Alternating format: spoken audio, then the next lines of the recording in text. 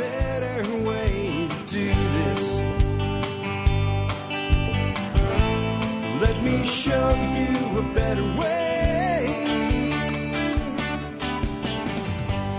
You don't have to be another face in the crowd. And we are live, and it is my pleasure to introduce our special guest today, Adam Curry, a.k.a. the Podfather. He's been around about as long as anybody in podcasting. He's actually a big part of the reason podcasting is what it is today, and it's a great thing to have you on today, Adam. Thank you for agreeing to do this. No, it's my pleasure. Thanks for having me on. Most of my audience probably knows who you are, but just in case there's a few that don't, can you kind of go back to the beginning when you started podcasting and what made you choose that form of media? Well, the history goes back actually to 2000, so that predates podcasting, which Dave Weiner and I guess you would say invented, but sometimes I think discovered is a better term. That was more 2004. In 2000, I was living in Amsterdam, the Netherlands. I just moved back. Took a company public in the States on NASDAQ and had a whole interesting career. Was kind of going to retire, which is a dumb idea. And in the Netherlands, which is a really densely cabled country, they had cable modems, which provided this tremendous benefit of not having to dial in and tying up your phone line. So you had always on internet. By no means did it have any speed. It was still crap. And, coming kind of out of a multimedia world, a television world and radio world, I was disappointed with the experience of clicking something, waiting, and I'm not kidding, 5 or 10 minutes to download a video. I was looking more at video than audio. So after that happens, you had to click it and it would open up a player and that was like a minute video. It was not an experience. And I wrote a blog post called The Last Yard, and the idea was since your computer is on all the time anyway now, why can't you have it look for something that it knows you'll want? So a video or a MP3 file, or I didn't really know what that meant, but I was thinking more video at the time. And just have your computer download that in the background and then not tell you that it's doing that until it actually has it on the drive and says, hey, there's something new. Then you would click on it, it would play immediately, and that would be a trick to shift time. Dave Weiner was developing RSS at the time with blogs, and he had a piece of software called Radio Userland, and it created an RSS feed, and you could also subscribe to RSS feeds. It was all in one. And I came up with this Last Yard idea, and I said, well, why don't we make a file attachment to RSS, which was really for blogs at the time. That way, it's like attaching, a file to an email. And then the aggregator on the receiving side can decide what to do with that. And so actually flew to New York to convince him to do this. He was in New York, and he did not think it was interesting until I wrote an example in his own code of his Radio Userland, which when he saw that, he said, okay, I'll do it, but you have to promise you never ever use my code again, because that was a horrible thing to see. I said, okay, that's fine. I'm not a coder at all. So then we were kind of like the only people playing around with that, and it was just, I'd see we had auto downloading, so when something came in and there was a little folder on your desktop, and that's where the video files or whatever else, we were doing PDFs, all kinds of stuff. And then I saw my first iPod in 2004, and I was like, holy crap, this is not a digital Walkman. This is not a jukebox. This is a radio receiver. I used to have one just like it. It was a little Sony, like a square, solid state AM radio. My grandmother gave it to me, had a 9-volt battery, put it under the pillow at night, listen to the basketball games. And so then I set about rigging an RSS feed with AppleScript so that when there was a new item, it would download that item and then put it into my iTunes. You had to still synchronize with iTunes. And then it would create a playlist based upon the parameters of the blog post title. And so before you know it, I'd actually transformed my iPod into a podcast player. And I immediately set about doing a show called The Daily Source Code, which was just exactly what it sounds like, a daily quote unquote radio show. It wasn't called podcasting at the time. And what I was talking about is my shitty ass script. So can anyone build something better? Cause we need radios basically. And they came. Developers came from all over the world creating different versions. We discovered all of this horrible stuff early on, like you should not subscribe to a feed and then it should not automatically download every podcast in that feed. All these little things that we hadn't figured out. And from there, the acceleration was exponential. And we were getting attention from mainstream media, the BBC, NPR. They were all over this stuff. And within a year, 2005, close to 2006, Steve Jobs had called me and asked for a meeting to talk about putting podcasting into iTunes proper and have it work. There was no iPhone at the time. Have it work with the iPod. So that's kind of the brief history of podcasting and how I was involved with it. In other words, you practically created it on some levels, at least. With Dave Weiner. Mm-hmm. Yeah. But really a cast of thousands of developers and early adopters. Tony Khan, WGBH, dragged NPR into it early on. Christopher Lydon was doing interviews early on. There was a BBC. There was just a lot of people who contributed. But really the developers are the ones who created all the experiences. Yeah, because even for me, who I've been around since 2008, and I've been full-time since 2010, when I got started, it was very early in the days, I think, of real uptake of podcasts, but it was all there. It was all there. All I did was figure out, I can put this thing into a WordPress blog and send it out over, right. iTunes. And it made getting started really easy. And I kind of want to go into next, like the value proposition that podcasting offers today in 2022, and kind of look at two sides of it. One is people like us. I mean, we both earn a living doing what we do. In 1995, we could have been as good as we are. We still wouldn't. There was no way to do this in 1995 without going through the mainstream, gauntlet, basically figuring out how to get on syndicated radio or something like that. But I think the other side is like podcasting is a huge value proposition today to listeners, right? Or to viewers if it's in video, because they're getting content that they can't get anywhere else because it's too narrow. Like some of it's not even about censorship. Some of it's like you follow, curling or something. Like you're not going to get much coverage of that on CNN or even ESPN. But then the other side is that we are able to reach people with a message that's being shut down elsewhere. And I know you've done a lot of work to try to make sure that as that gets tightened down on, and it seems like it is, that there's alternatives. Well, let's go back to that genesis. I made a mistake early on. So Steve Jobs called me and said, "Can I meet with you?" Which, of course, like, are you fucking kidding me? Yes, of course. Up there with Quincy Jones. Like I've spoken to some interesting people. You're on my list. Very interesting meeting. Very, very humble, really sympathetic guy. There's a couple of things I noticed that were surprising. But in general, when I gave Steve the index that we had built, which was at iPodder.org. It was an open source index of podcasts. We had a couple thousand in there at the time. Said, here you go, start it off. What I did not realize is I was really giving Apple license to become the on-ramp to podcasting. And podcasting is inherently decentralized. There's, 20, 30 different hosting companies. There's lots of different apps. With different experiences, different types of features and functionality. But in order to be accepted, you had to go through the 2 to 3 day Apple onboarding process, adhere to their technical standards. And really what was forgotten in all this is the guys who were building radios. As a broadcaster, I never really had to think about radios. Everyone has a fucking radio. It's in your car, it's in your boat. It's like everyone has a radio. I don't have to worry about that. And then Apple became kind of the default radio with the only incentive for app developers to build apps was again through Apple, such as Overcast, like get people to pay you for the work you've done to make the radio work. It's not something a lot of people are used to doing.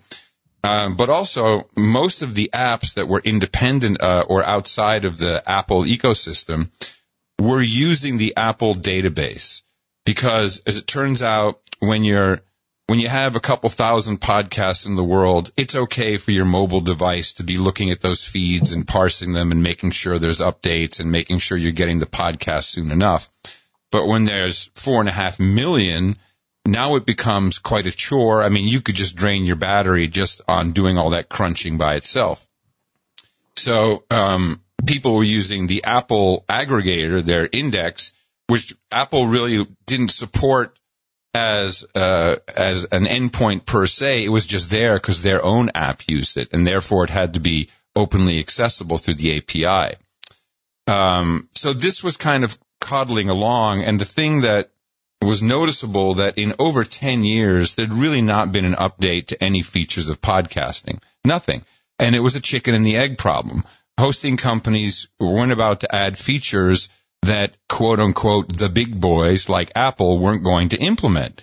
And the app developers had no incentive because they too were on Apple's index. So if Apple doesn't store it, then they can't show it. So this was an ongoing chicken and the egg, and there were all kinds of steering committees and groups and governors and all kinds of stuff that, we're going to be an industry and we're going to go talk to Apple. And of course, that never happened. It never materialized. It just was a big circle jerk for 10 years that I really wasn't a part of because everything was kind of working until two things happened.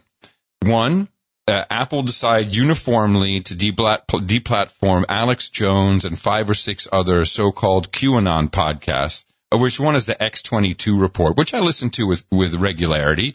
I'm like, this is fucking innocuous. What kind of bullshit is this? But it was a coordinated takedown, if you recall. Google, Facebook, Twitter, it all happened one night, and Apple led the charge, and that was very disappointing because those podcasts disappeared from all podcast apps because they were all on the Apple index. Well, now we have a problem, Houston. Second problem is I just met Joe Rogan, just been on his show, and he was moving to Spotify. Well, holy crap. So Spotify owns now arguably or has the exclusive rights to one of the most successful podcasts. We need to make the podcast ecosystem, fuck being open. I mean, anyone who's trying to close it is not in podcasting as far as I'm concerned. We need to make it attractive and robust enough for the next Joe Rogan because there's going to be hundreds of them and not just America, around the world. So I knew that two things needed to be done because there's also a financial deplatforming that's taking place, which is very dangerous. For people who, we saw it with Patreon. There was a lot of examples of this throughout the past couple of years prior to this big, let's take some podcasts down. People were getting deplatformed from their money supply, connection literally to their audience because of something they said somewhere else, not even on this platform or not even through Patreon or any of this. So, the money was a problem. Now, I knew how to solve the first one easily, which is we're just going to create an open independent index. We will offer an API free to developers so that anybody can come in. And if you don't want to show certain shows that are in the index, in that regard, we're like Google, then just filter them out. Don't show them. That's fine. So we're just a warehouse, and you throw the shit in, and we make it easy for you to get out. We make it so easy, we make a full copy of our database available once a week, just so that people can download the whole thing, go off and make your own service. This is the new world of open projects and open development. Luckily, this is during the original 2 weeks to flatten the curve. I had been, besides going insane trying to figure out what kind of scam we were being led into now, I also started learning about the Lightning Network. And the Lightning Network is kind of, I equate it to like Venmo for Bitcoin, where your bank and all that infrastructure and the Swift network, that's that's Bitcoin. And then you have a lightweight app on top, which does smallish amounts, up to a couple $100, and it's really fast, and the fees are incredibly low or zero. And I had kind of one of those epiphany, mind-blowing moments. I got a Raspberry Pi. I loaded the Raspberry Blitz software on it. All of a sudden, I have a full node, and I'm like, wait a minute, this is like programmable money. This is very interesting, and it's real micropayments. You can do, a thousandth of a U.S. dollar cent. So, well, this is kind of interesting. Yeah, I'll be honest. When I first heard you were doing that, and somebody just said Bitcoin, I was like, what is he, high? And then they said, oh, he's doing it with Lightning. And I'm like, oh, that's freaking brilliant. And so I presented this to Dave Jones, who I met actually 12 years ago in another Dave Weiner related project, outline processor markup language. And we've built all kinds of cool products. It usually goes like this. Hey, Dave, we got a great idea. This is it.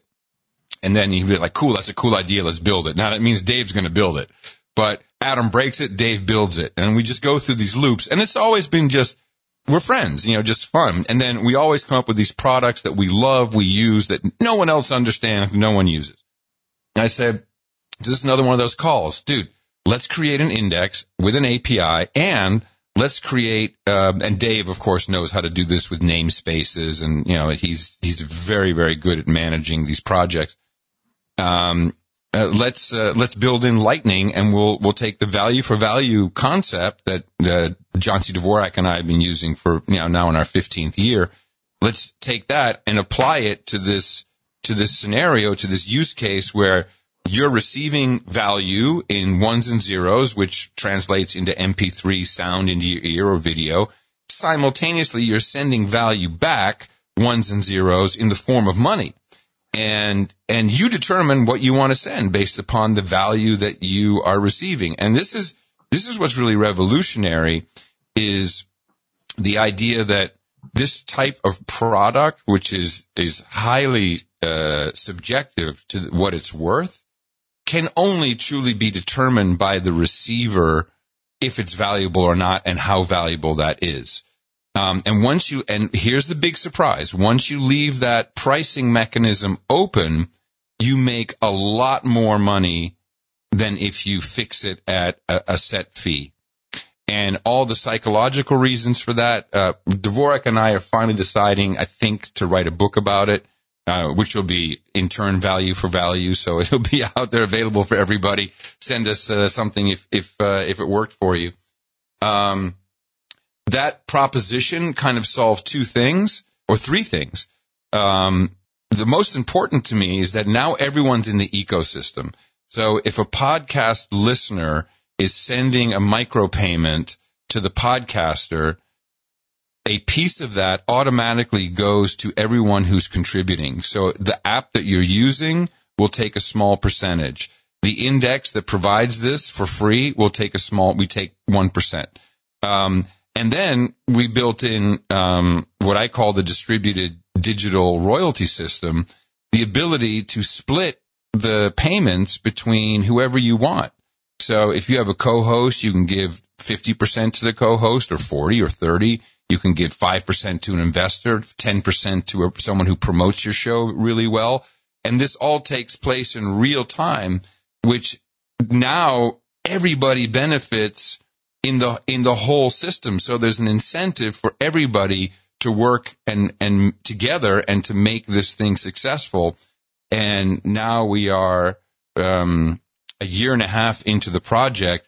We have 4,500 podcasts that are value for value enabled. We have 15 podcast apps that have integrated some or all of our podcasting 2.0 features, which are also more than 10 and continue to be built.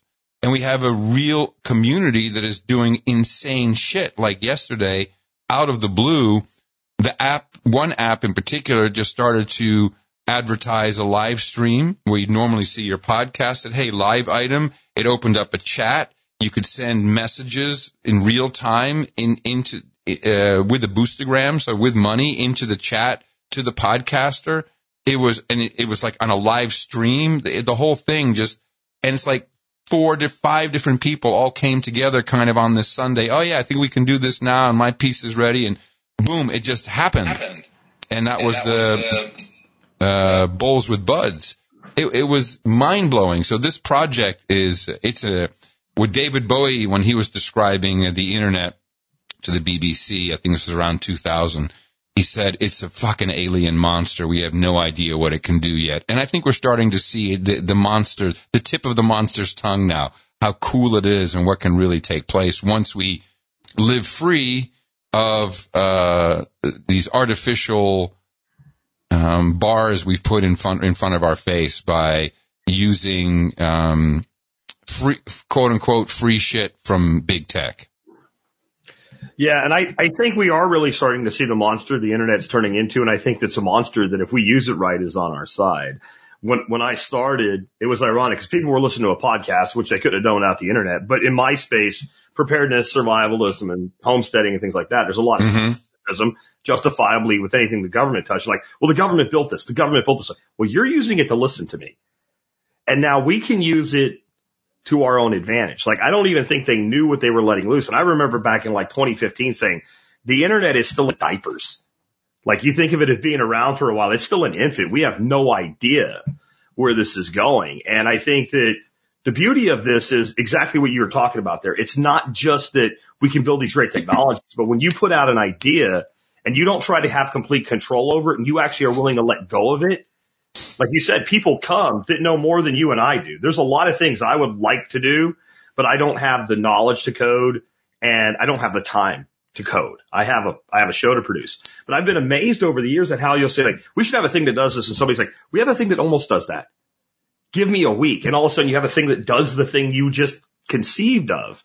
And so as long as we have the ability to communicate and distribute these things, then it's very difficult for them to ever actually, in my opinion, employ true full-on censorship. I mean, as far as I know, there's people right now basically building parallel internets, let alone, platforms like Podcast Index, like literally building alternative ways to get to places, unstoppable domains. Because I always live in fear that one day, like the survival podcast, .com hit, this returns no results. We're already mirrored on Tor, but I think there's more and more things coming where we're going to be able to just stay up. And good luck taking it down. And I also think, and I'm interested in what you think about this. I've been thrown in YouTube prison a couple times recently. Got 2 strikes now. Again, I went long enough to get off of them before.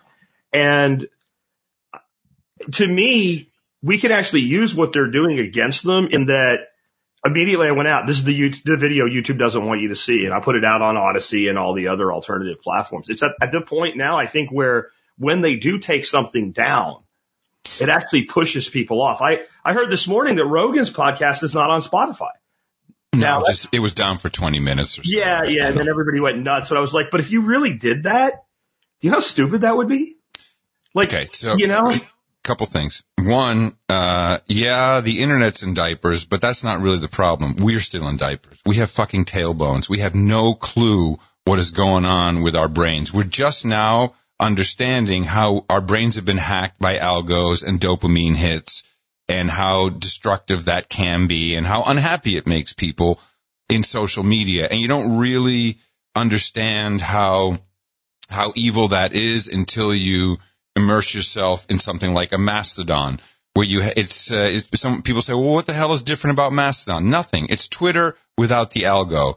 Once you don't have the algo, then all of the flaming and all that just dies down with the progression of time because it slips down on the timeline. There's nothing bringing it back, knowing that it's time to engage you with another dopamine hit of anger or whatever it is. So that's the biggest problem. And we have complete artificial barriers that we've built. Now, what you're saying about just the way you speak about it, and I mean this from an analytical standpoint, not as a criticism. Just the way you speak about, well, we already have 2 strikes, on what YouTube, you're fighting YouTube. What the fuck are you doing? You're wasting your time. You're wasting your time on that shit. That's what they want. That's great for them. And it's a false sense of community that is baked in. And I can say this because we've never had this issue because we never relied on mainstream platforms. Mm-hmm. That it becomes the game itself, and I think that transcends sometimes what you're actually trying to do. So I see a lot of this now. Like, instead of really working on the issues with the Freedom Convoy, with the truckers, it's about who got taken down, what live stream was shut off, whose money got captured. This is not capture the flag. This is our fucking future here. And I'm saying fuck a lot because it's early for me and it sounds good. I like the way it sounds in my throat. We are a fuck-friendly zone here at TSB. Okay, good, because I'm very passionate about this. We need to really move beyond this fucking game of, I get knocked off Twitter. I got 2 strikes on my YouTube and blah, blah. All right, come on, freedom. No, instead of that, we need some balls and we need to move our audiences away right away. Just move them off. And my job, we all have jobs. I can't code either. I can conceptualize and I understand the nature of the people who surround the No Agenda podcast. I consider them peers. They're producers. They're not fans. They're not audience. They're not listeners. They are producers equal in making this whole thing work, which has been going just fine for 15 years now. So you make shows, you make content. I make shows, I make content, and I try to organize people to build something like Podcasting 2.0. Because and when it's the right note, then the orchestra comes to life. What is sometimes daunting is if I look at everybody who's working on these things, and it's hundreds and hundreds.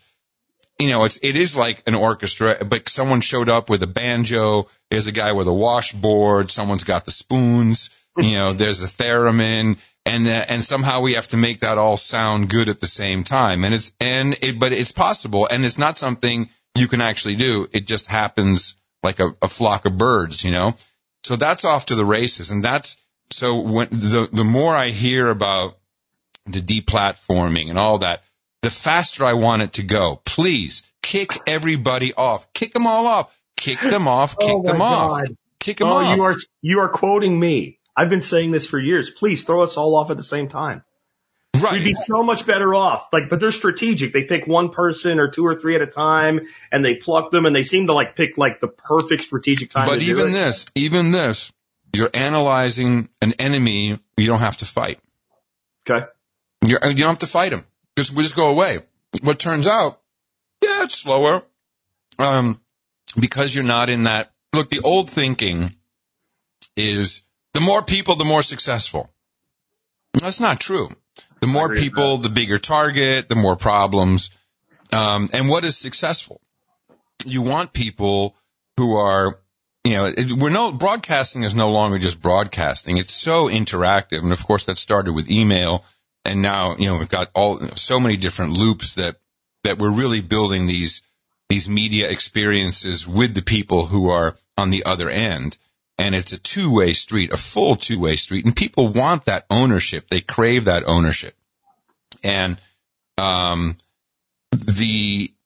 value of having a smaller audience who are 3 times as dedicated, engaged, and willing to support it, that's just it. If you can influence so much with your own small crew, because other crews bump into your crew, and then, okay, well, that's interesting. And then the crews kind of intersect, and then there's communication. We've seen this with No Agenda is a great example. So we have these watering holes, noagendasocial.com, which is a Mastodon server. We've federated. We have the troll room, trollroom.io. We have the stream, noagendastream.com. And so from No Agenda have spawned all these different podcasts, and they all kind of intersect. The same people, listen to 1 or 2 of the same shows. That spreads out. And that's how, you get more people engaged. But they're the right people. It's not just, oh, my God, I'm on the front page of iTunes. Oh, man, that means I'm rocking now. No, you're not. You're not. And these things take time to build, no matter what it is. And you're just, as you said earlier, you can get the knitting community, which, by the way, there's a lot of controversy in the knitting community. You can be a part of that. That's never going to be number 1 on iTunes, but is it number 1 for people who are into knitting? Yeah. So we have to move. This is our thinking has to change. Joe Rogan, innocuous little podcast dude, and I say that with love, arguably 10, 12 million people, checking at least one of his shows a month versus MSNBC, CNN, Fox, they don't have those numbers. No. So it's over. We're all just kind of pretending that, I think it's fear. That's really what it is. Like, if I get kicked off there, then I'm not real anymore. I don't exist. No, I don't care if I get kicked off. That's the beauty. And that's kind of what that's when life starts.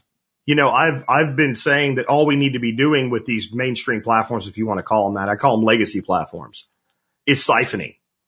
All we need to be, if we pick people up there, we need to be pushing them off of there and over to alternative platforms or, new platforms, the next generation of platforms. I would say we need people to use protocols, not platforms. Okay. So when you use a platform, that's Spotify for podcasting. When you use protocols, you don't need to be you can have a Dropbox for your MP3 files and your RSS feed, and you're a part of the system. You will work just fine in any podcast app, which also doesn't have to be a platform. So using protocols is much more freedom-oriented and much more likely of success.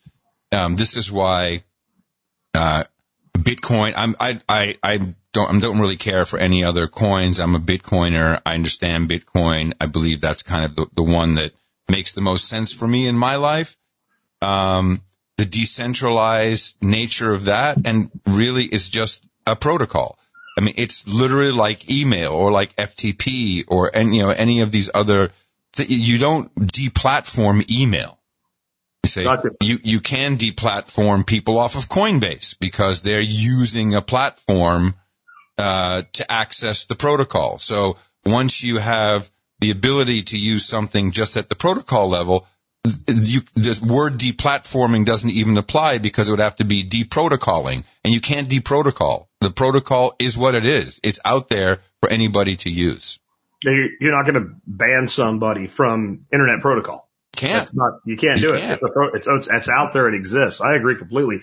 Now, you run a huge show. I run a pretty big show. I blow through terabytes of freaking data monthly. I run a dedicated box for that.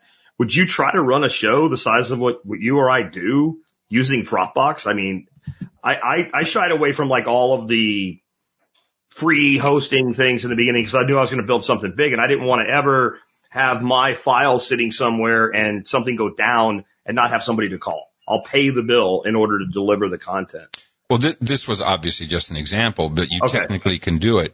As part of the value for value model that No Agenda pioneered and that we've lived by, it's not just treasure, it's time, talent, treasure.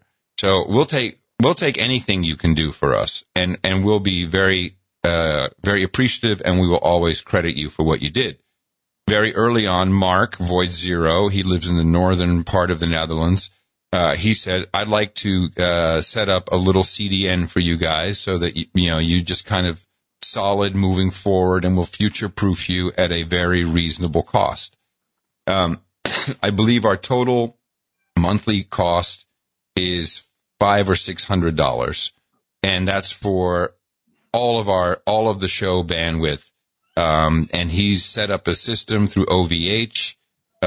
He has other producers who he trusts, who when he's asleep, someone else can be minding the store. And we've never really, sure, this stuff happens. We've had DDoS attacks, but even that, we've never really had an issue for I think he's been doing it 12, 13 years for us. And it's total trust. It works. The whole community supports if something goes wrong. So no, it's not, I would not want to run, anything out. But I also wouldn't want to run it off of AWS. Absolutely not. No. But the things are happening. So just recently, Generation Decentralized, I guess, Gen Decen, I got tagged on Twitter about a company out here in Hill Country, Texas, We're 90 miles west of Austin, that does fiber. And so I DM'd, someone DM'd me, and I said, yeah, why don't you guys come out and we'll talk on Friday. And the CEO came out. It's a small company. They have 400 miles of dark fiber all around the hill country. They have their own machines in the exchanges. He said, they're very reasonable rates. So now I'm actually connected to the internet, not going through the spying that Spectrum does or any other, telco. It's direct, fiber. I can run servers from here, and it'll cost $80 a month. And it's a small company. They will call me. I can call them, whatever's going on. And that's the kind of thing we need. We need to really get away from all of these chokeholds wherever it involves assholes, which there seems to be a lot of them. Yeah. I think to me, one of the biggest mistakes I've seen podcasters make over the years is not forming a direct relationship with their listeners. My main monetization, I'm on your platform and I receive sats daily and I love that. But like my main monetization platform going back years is I built a membership program, gives people discounts, additional content, things like that. And I bill directly. I don't use Patreon. I mean, when I started it, none of that stuff existed. Right. But the biggest thing that gives me is a database of all my people. So if I do disappear from somewhere, I can say, hey, this is how you can find me. And I find so many people, and not just podcasters, like YouTube creators that I guess you'd call them podcasters, but they're not in that ecosystem. They're only doing video content. They're not distributing it with RSS. And they're running YouTube ads. They're running that stupid membership program thing that YouTube does and super chats and all. And some of these people are making 6-figure income. Some are making 30, 40 grand a month with this. Mm-hmm. And it's just, to me, it's frightening that like you don't understand that can all be gone. I was doing things in the tech field and the internet back in the early 2000s with things like I was doing arbitrage with Google AdWords, right? So we were building these little sites and moving traffic around, and we were making, some months tens of thousands of dollars just in AdSense arbitrage. And in one day, all that ended. I watched, I don't know if you remember this, there was a site called Paper Post, and it was basically people buying blog posts, and they were buying links, right? And all these mommy bloggers started making a couple $3,000 a month. These were, women staying at home, taking care of their kids. And Google went in and manually readjusted their sites to completely devalue them to zero. Like they couldn't fix their algorithm. They manually did that. And those people had no direct relationship with their customers. And I think like that to me is the biggest mistake, is not having that ability to reach out to your people at any time and say, here's where I am, here's what's going on. And this is why we built, yes. And I don't care if people don't understand it. They'll understand soon enough. I have no time to tell people they're in peril and in danger. If you can't see that, if you don't see it around you, if you think it's not going to happen to you, shame on you. So yes, our methods are Troll Room, No Agenda Social, newsletter. These are the main things. So, we have bat signals. We have, and we've always encouraged people to do their own thing. So there must be 15 Telegram channels, one for Gitmo Nation, the slaves of Gitmo Nation Lowlands, Gitmo Nation Chicago, the 512 group, meetups, another thing. People organize their own meetups. They get together. One of our producers put together noagendameetups.com to facilitate that. All of this shit is available with big tech, but it's not worth it. It's the times we've had something go wrong with any of our infrastructure, I can count on 10 fingers probably, versus at any moment being thrown off, a software change, an upgrade that screws everything up, all of these things, hassle. So again, it's like my job is to build for the millennial user of this technology, which I think is really where it's at. We're talking late 20s is the people who are most excited about this, and that's my daughter's age. So this is we just need to reset our thinking. It's not important to be number one on YouTube, number one on Twitter. Yeah, I mean, if you like flipping houses, you can do that too. So, you can be very successful flipping homes, and you can be very successful doing a YouTube show. And it can end through government intervention, through, all kinds of things beyond your control. So as a part of surviving, and I like your whole premise, we are now almost 100% off-grid capable, just waiting for the propane line to be connected to the whole house generator. The same goes for my digital life. I want to be as independent as possible of any software or network things that can be manipulated to ruin my day. Yeah, I mean, really what we do is basically lifestyle design, and it goes into all things. It goes into the redundancy of the power to your home, but it goes into the redundancy of the technology you're using. And for sure. What I love about the way you're making this all, like, take it and do what you want. Like, there's one of my listeners recently did a comment. He's got to build something called Sovereign Feeds. Yeah, and that's Stephen B. I know exactly who that is. That's one of our main Podcasting 2.0 developers. Sure. And I think that's pulling straight out of Podcast Index, right? That's how that. Well, what Sovereign Feeds does is very important. And it took us a long time to get someone to do that, or it took me a long time to motivate someone to do this really thankless task, because what he did is a labor of love towards the podcasting community. And it's create a very simple way for anybody to immediately look at the features they can add to their existing podcast, create an RSS feed so you can actually see that work in new players, and then make the decision for yourself. Do I want to go to a host that has these features, or a lot of these features, and can do them for me that I'll pay? Or do I want to use Sovereign Feeds, which I use for all my shows now, to basically, create it, to throw it up on a server somewhere? So what would you say to somebody right now? We got a lot of people, when I was waiting for you we were waiting to start, that have talked about starting podcasts. And I think there's a lot of people that feel like, there's so many podcasts out there now, and you're white noise in the background. I think we need more podcasters. I'm willing to share the space with anybody, and I think that they should be encouraged to do so. Well, I view podcasts in a very particular way. In fact, I think Podcast Index in the future will be a misnomer, because I think the index is probably a better way of describing it. To me, we've had a lot of community conversations about this, where people will say, well, how many of those shows in the Podcast Index are dead? I'm like, well, what does dead mean? So I did 800 episodes of the Daily Source Code. Is that not worth having to go back and listen to? Is that dead now? So fuck it, get rid of it? No, that's arrogance. So we have to really think about what a podcast is. What I want, to me, success would be a college professor who can record some of his or her lectures, and then decide, you know what, I'm going to put this on a podcast feed for my students, and be able to go home and do that and have it work right away.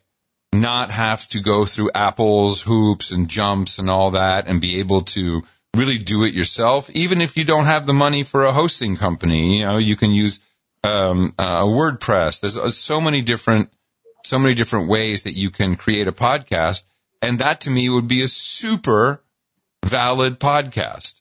There are people using the same architecture to release albums, with episodes being tracks, and I think we're going to see that this is a really interesting way of and what's even cooler about the album thing. This is Abel and the Wolf, Sir Spencer and Abel Kirby, abelandthewolf.com.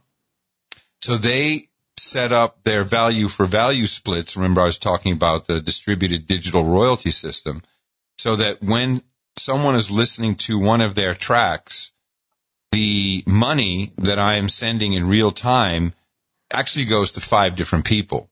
It goes to the writer, composer. It goes to the lyricist. All different. So it's basically disintermediating ASCAP, BMI, SoundStream, all of these guys, which are big black holes where the money goes in and, 48 months later, something trickles out. You're not sure. You have to sue everybody all the time. You got the labels making trouble. The hate for Joe Rogan and Spotify from musicians is not about Joe Rogan. It's about Spotify.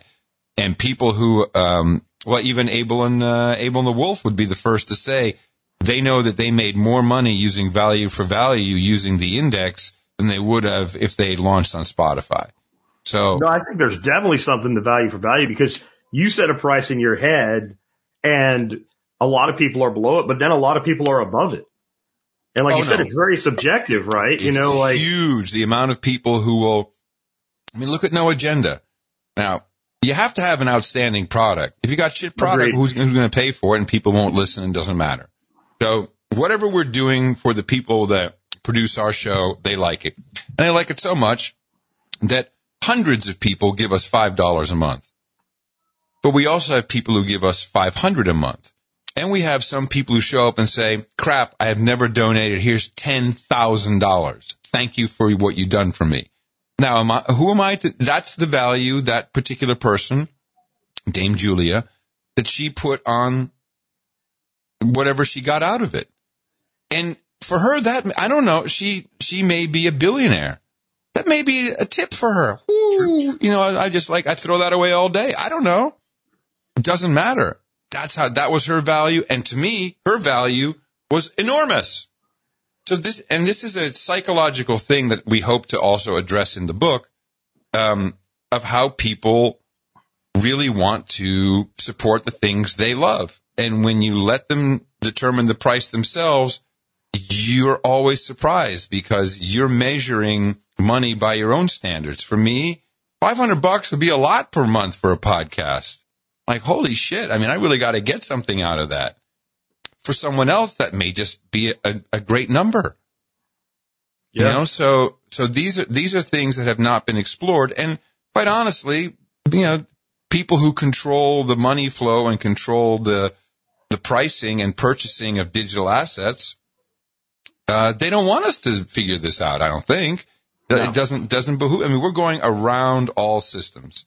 And it's like a human experience of an epic magnitude for me to see how, in this case, Bitcoin and podcasting have connected so many people to make something just work fucking better for us. If you want to put a label on it, this is real Web 3.0. Not the Silicon Valley version, but this is really it. Everyone's incentivized because of the value they get out of working together. That's not always money. Yeah, I agree. And I'll tell you what I love about what you've done. I am not a maximalist, but what I call myself is a shitcoin minimalist. So I barely touch anything other than Bitcoin.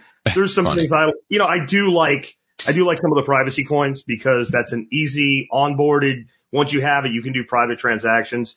But I remember when Bitcoin Cash was declared basically war on Bitcoin, with Roger Ver at the helm. And they made a huge deal about simple ledger protocol. And all the shit you're talking about was the value proposition they were making with SLP, that you would be able to have, a restaurant, somebody goes in and buys a scone and the cashier gets paid and the supplier gets paid. And that's what you've done. And you built it on Bitcoin and was supposedly, well, we can't do that with Bitcoin. And it's really interesting because, so yes, I like the shitcoin minimalist. That's a good one. I would put myself there too. That's really the Lightning Network. When I saw the Lightning Network, for me it was the same aha moment that I had when I saw the first iPod. I'm like, holy crap, we can finally do this micro payment thing. And when I got into, one of these development groups and the CEO of Lightning Labs, who does the LND version, there's all kinds of companies working on this, but they've been the main technology we've been using. I said, hey, Everyone's talking about wumbo channels and big money transferring. And we have a little puny network of, like a couple hundred nodes that people have at home and are just, so we have small channels and very low transaction fees. And, what are your plans for really the microtransaction ecosystem? And, it was crickets, they're like, what the fuck is he talking about? Where we've really been looking for two things from technology. One is true microtransactions on a per usage basis, which completely is, it seems like Lightning was developed for it, but people were thinking in a different way. We do more transactions on the Lightning network than any entity, because we're doing not the amount. We're not doing more money than anybody. In fact, we're very low, but we do more transactions. In fact, that live thing I told you about yesterday with Bowls with Buds. Yeah. We had this only people who are old enough will remember this. We had our Victoria's Secret moment where the wallets literally could not keep up with the amount of money they had to send because it was so many people sending boostograms and all this stuff. Stuff we can fix, but it was like one of those. Do you even know what I'm talking about with Victoria's Secret? Is that a reference? I don't know. It was the Super Bowl, I want to say 95 or 96 Super Bowl, and Victoria's Secret at halftime did a live stream of their new collection, and it lasted for about 3 minutes because everyone tuned into the live stream, crashed everything, and those guys turned it around into this huge PR win.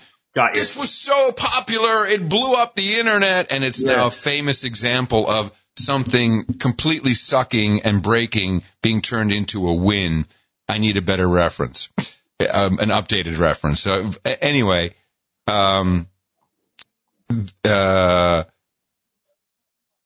was going to make a point about you originally saying. You had your Victoria's Secret moment. Right, no, but your original question was about doing it on Bitcoin. Yeah. Yeah, versus SLP with Bitcoin Cash and how you're actually able to do the things. Yeah, okay. Now I know thank you. So, just going back to Bitcoin Cash and the block wars, the block size wars, and this is also, my issue with Ethereum and really all other coins. The whole point of the argument, and it's taken me many years to understand what the hell was going on. And so in hindsight, easy. I wasn't part of the conversation.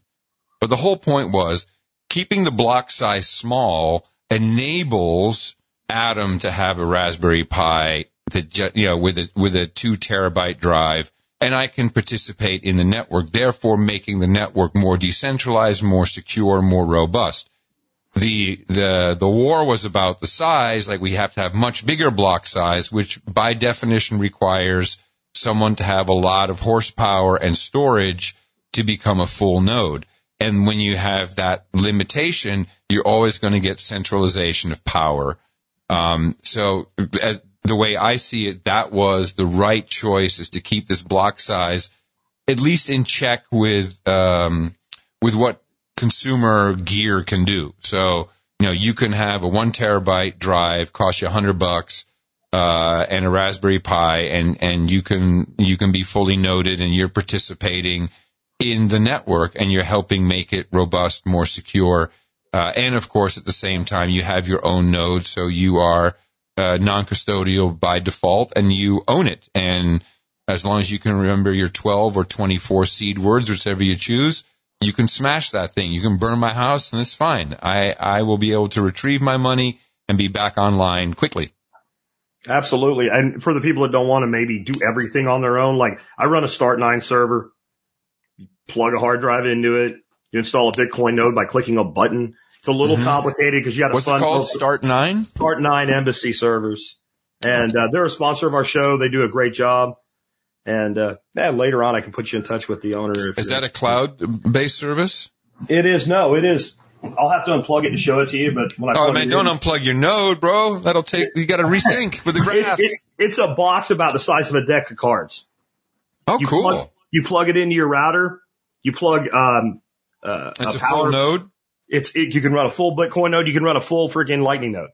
Right, but does it come pre-installed? Do you have to install? No, you have to install it, but it's in. So when you plug it in, you take their app and you configure it. and you say install this. It's like almost like apps on an iPhone. Think of it that way. Is it like Umbrel? I don't know.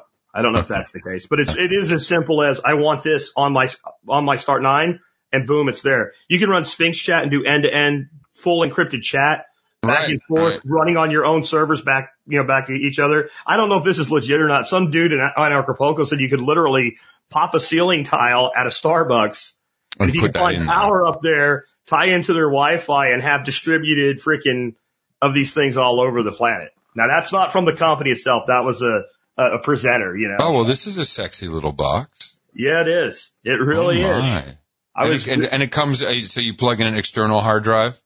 Yeah. Yeah. You need to use an SSD hard drive if you're running nodes. You don't want something sitting there. Oh, yeah. Well, that's sexy. I'm still learning everything it can do, but they reached out to me this fall. I had them on for an episode, and I'm like, man, we got to work together. Because that's the kind of thing you're talking about. This is very nice. And I'm just wondering. This is very similar to Umbrel. Umbrel is very popular right now. They have the exact same concept with the App Store and everything. Great. I'll order one of these. This is a very exciting little box. I like that. Yeah. Embassy, it's start9.com. Start9, yeah. I like that. Yeah, cool. Yeah. So, I'm just wondering if maybe there's some way that some of what you're doing with like Podcast Index and all can. Well, I mean, right now we have Helipad. I don't know if you have Helipad yet. No. Oh, my goodness. Tell me about it. Oh, okay. Hold on a second. Can I share my screen with you, bro? Yeah, sure. Okay. Hold on a second. So Helipad is the other side of the boostagram. So you're receiving sats. Now, when someone sends you a boostagram with a message, can you see that? Are you able to see that anywhere? Do not see it. Usually it pops in down below, and let me see if there's something I need to do. Pops in below? Yeah, like I usually see like a window pop up down at the bottom of the studio, and if you're trying to share a screen, did you? No, that's not what I mean. What I'm saying is, right now you're podcasting 2.0 enabled, and you're receiving sats on your node. Yeah. But, we now have the ability to send like 1,000 sats or 5,000 sats in one go with the boost, and you can add a message. And I'm going to show you how that works. Hold on a second. Oh, okay. So this, we need to make this available for your system. Okay, share screen. Okay. Boom. Okay. Yeah, there you are. I'll add to the stream, and you can. Okay. Can you see this now? Yeah. What's on my screen? You have the power. Okay. So this is Helipad. So whenever someone sends me a boostagram, and this shows for no agenda, but you'll see podcasting 2.0, it shows me how many Satoshis came in, when, obviously, what show it was for, what episode, and then a message. So, and people are sending quite long message. Here's a longer message. And these are all, so here's 21,112 sats from the Mere Mortals podcast. And look, I got confetti coming down right now. That's because a stream came in. You'll see up here, the balance is 862,048. So let me show you something here. Okay. So let me, switch back. Oh, actually, no, I'm going to do you a live demo, brother. Watch this. All right. This will be crazy. Okay. When it pops back up, I'll drop you back in the screen here. All right. Because you closed out. Yeah, sorry about that. Okay. No worries. Anyone who's listening to the show will be severely disappointed. So let's go to CurioCaster here, the one you mentioned. It's a great web app.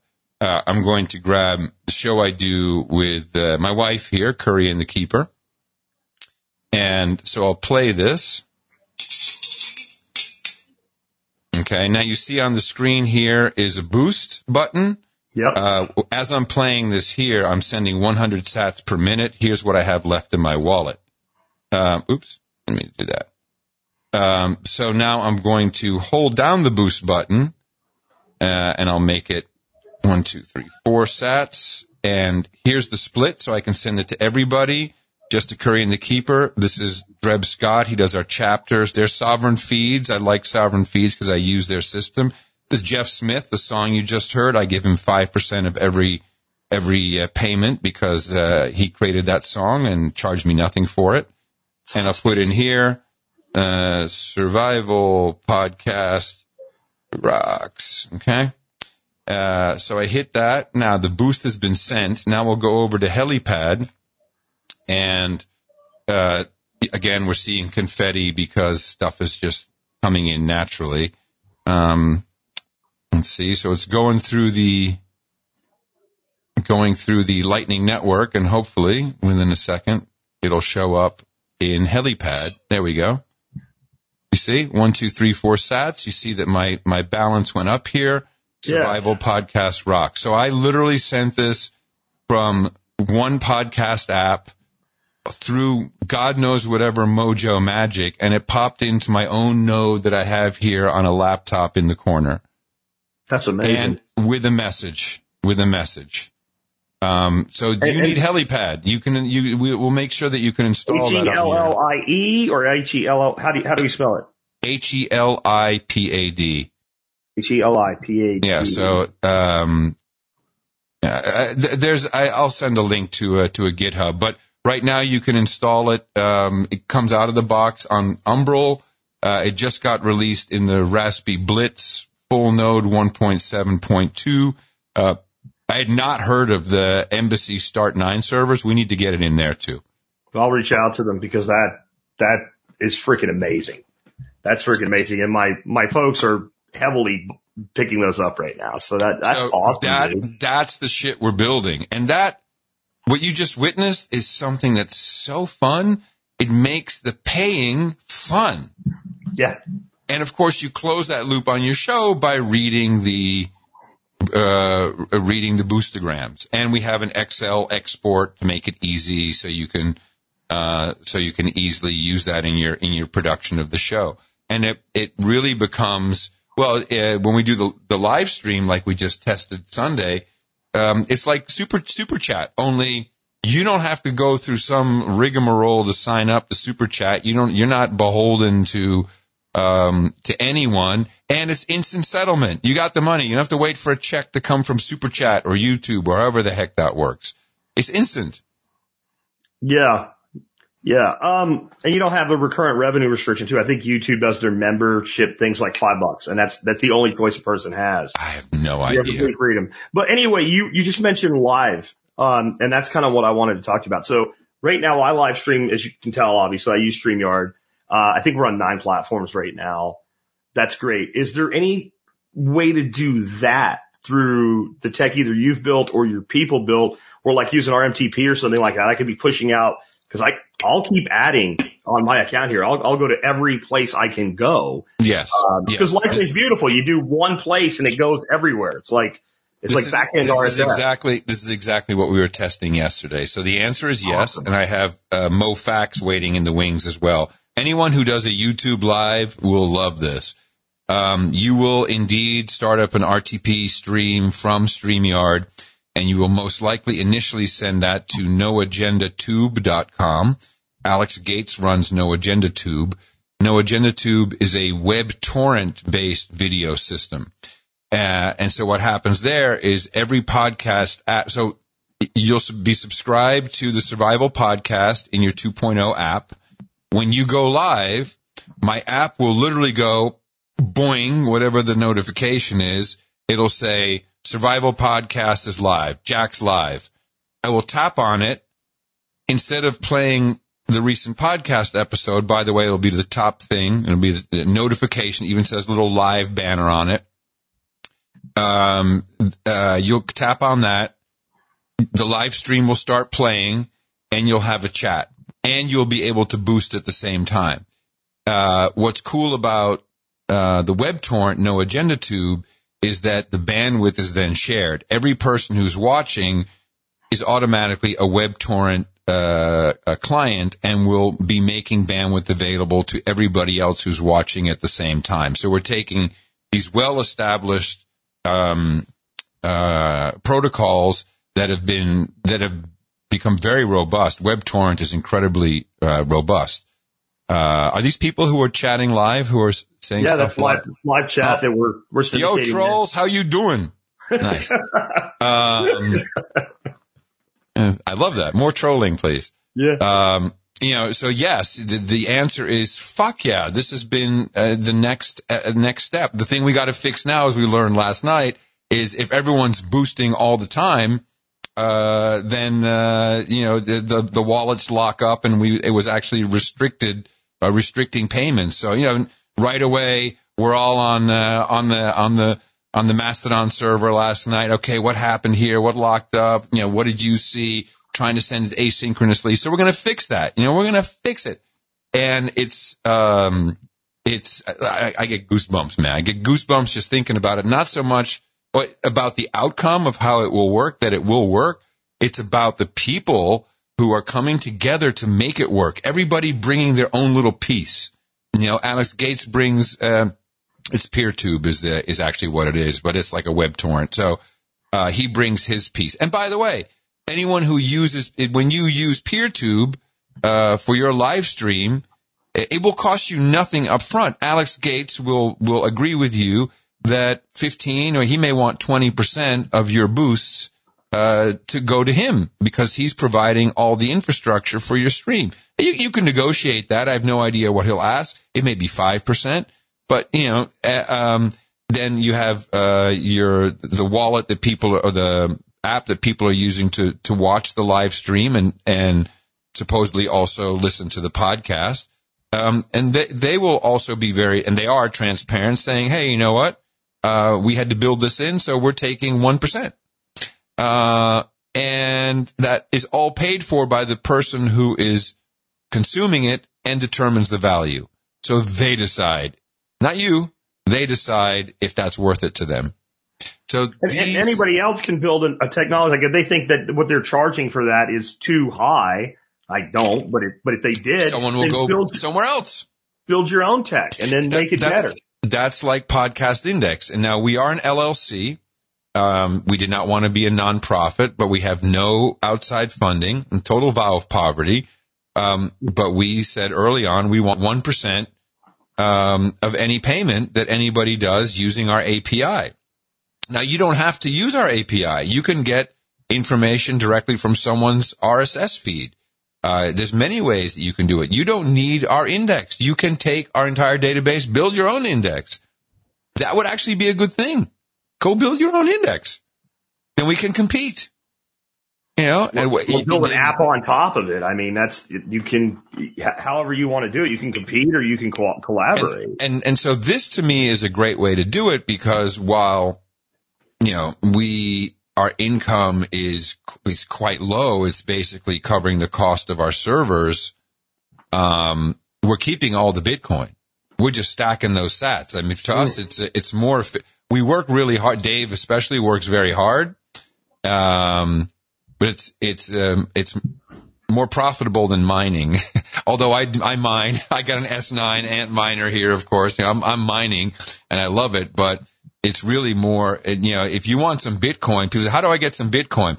Well, start a podcast or enable your current podcast and you'll see Bitcoin coming in very quickly, even if it's just the 10, 50 or 100 sats a minute. This is, people are ready for this. They are so ready for this. And once we can move beyond hey man, I'm playing this game against the man, like YouTube. Oh, if I say this, I might get taken down. It's become a sick game. I can't watch it. I really, really despise people who don't understand. No, I don't despise people. I despise the game. And I find it sad that people don't understand.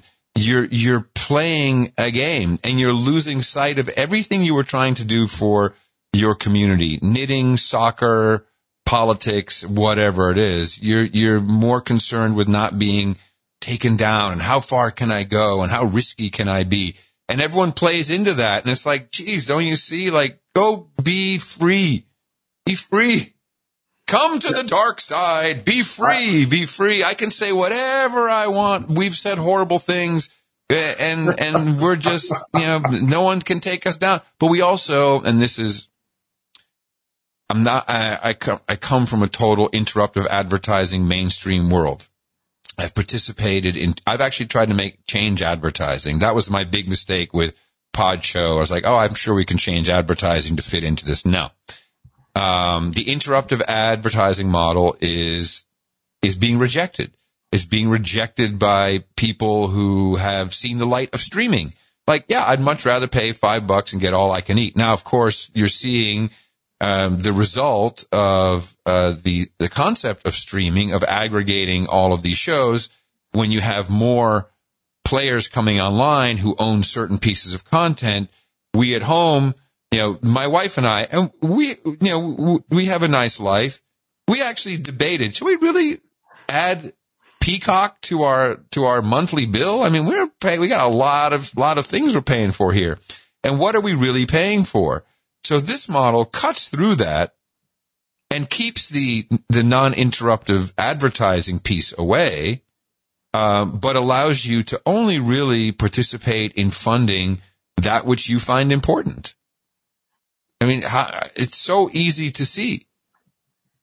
In fact, it's just mind-boggling to me how easy it is to see. And then when I see, like an Eric Weinstein posted yesterday, I've been told that the tipping model works very well. You don't need big tech to make money with your podcast, or whatever the hell he was talking about. Say, well, it took 90 days to get $100. This shit doesn't work. Like, intellectually weak, bro. It's like, if you go to church and no one ever said, okay, here's the collection plate, right? The collection plate. You probably wouldn't give. You have to be asked. My wife is semi-retired communications professional, C-suite level. She says the number one reason people don't give to charity is because they weren't asked by the charity. Now, you don't have to consider yourself charity. You can just explain the truth. I need to get paid to do this. The only way it's going to work is if you support me. If you don't, it'll go away. And I'll remind you tomorrow of the same thing. And then people will make it easy, and people will do it. And if they don't like what you're doing, they stop. It's so honest. Everything and by the way, we disclose all the numbers. You can listen to the No Agenda show, and we have a donation segment from 20 minutes to 40 minutes, depending on what's come in, how long the notes are. We encourage people to keep them short. And we mention the numbers. That $10,000 I said, we mentioned that number. Thank you very much. Oh my God, $10,000. Did that stop anyone? Did anyone get pissed off? Those guys got enough. They don't need it. Surprisingly, no. I think there was one guy, he even registered a website, noagendanumbers.com or something. Like, look at these guys. Look at the money they're making. No one cared. Like, yeah, they deserve that. It was valuable. I like that. I gave my piece. They're doing good. It seems to work for everybody. We're not going to be billionaires. We're not going to be millionaires. We have a comfortable life. We can afford to send our kids to school, and we're enjoying our job. And the trade-off between making a lot of money in broadcasting and being controlled versus being completely free, right down to whenever the heck I want to start, for less money, is unbelievably worth it. Just unbelievable. We have no meetings. We have no bullshit. We got no hotline where the PD's calling, program director. We don't have to have meetings with advertisers. No, instead we have meetups. We go meet the people who support us, and we hang out and we drink and we smoke weed and we talk about mushrooms and politics and children and love and problems and solutions and freedom and nationality, what it is to be an American or a European. And these things are happening all over the world. That's living. That's living. Running after the dollar is tiring. You're right. And you don't get a lot of complaints about it, but when you do, there's going to be a troll for everything. Look at the money they're making or whatever. A few years ago, I was getting ready to go on vacation, and we had a troll that was very upset with us because I practiced ketogenic living, and he was a vegan, and he just wouldn't stop. And so I monetized trolls. So I like monetizing trolls, right? That's a T-shirt, man. Hold on a second. I gotta write that down. I monetize trolls. God damn, that's great. Excuse me for. No, it's fine. So here's what I did. No, I don't like to use God's name in vain. That's rude. I monetize trolls. That's hilarious. Trolls. So that's hilarious. I'm stealing that from you. Go ahead. So it's open source, right? So, and I learned. See if we can get No Agenda Shop to do a T-shirt. Cool. I learned it from John Willis at SOE Tactical Gear. He monetizes trolls too. So this guy just wouldn't quit. And I'm finally like, you know what I'm going to do? Well, I'm on vacation the entire time. My membership price is half off. To anybody that wants it, discount code is bacon. But you have to agree to eat an extra pound of bacon this week. And you have to give a gift of a pound of bacon to somebody else. So while he literally paid for my entire vacation, my fishing guide trips, my tour out to the island, my bar bill, everything except the hotel. Like I figured out he paid for my rental car, my bar, everything except the hotel.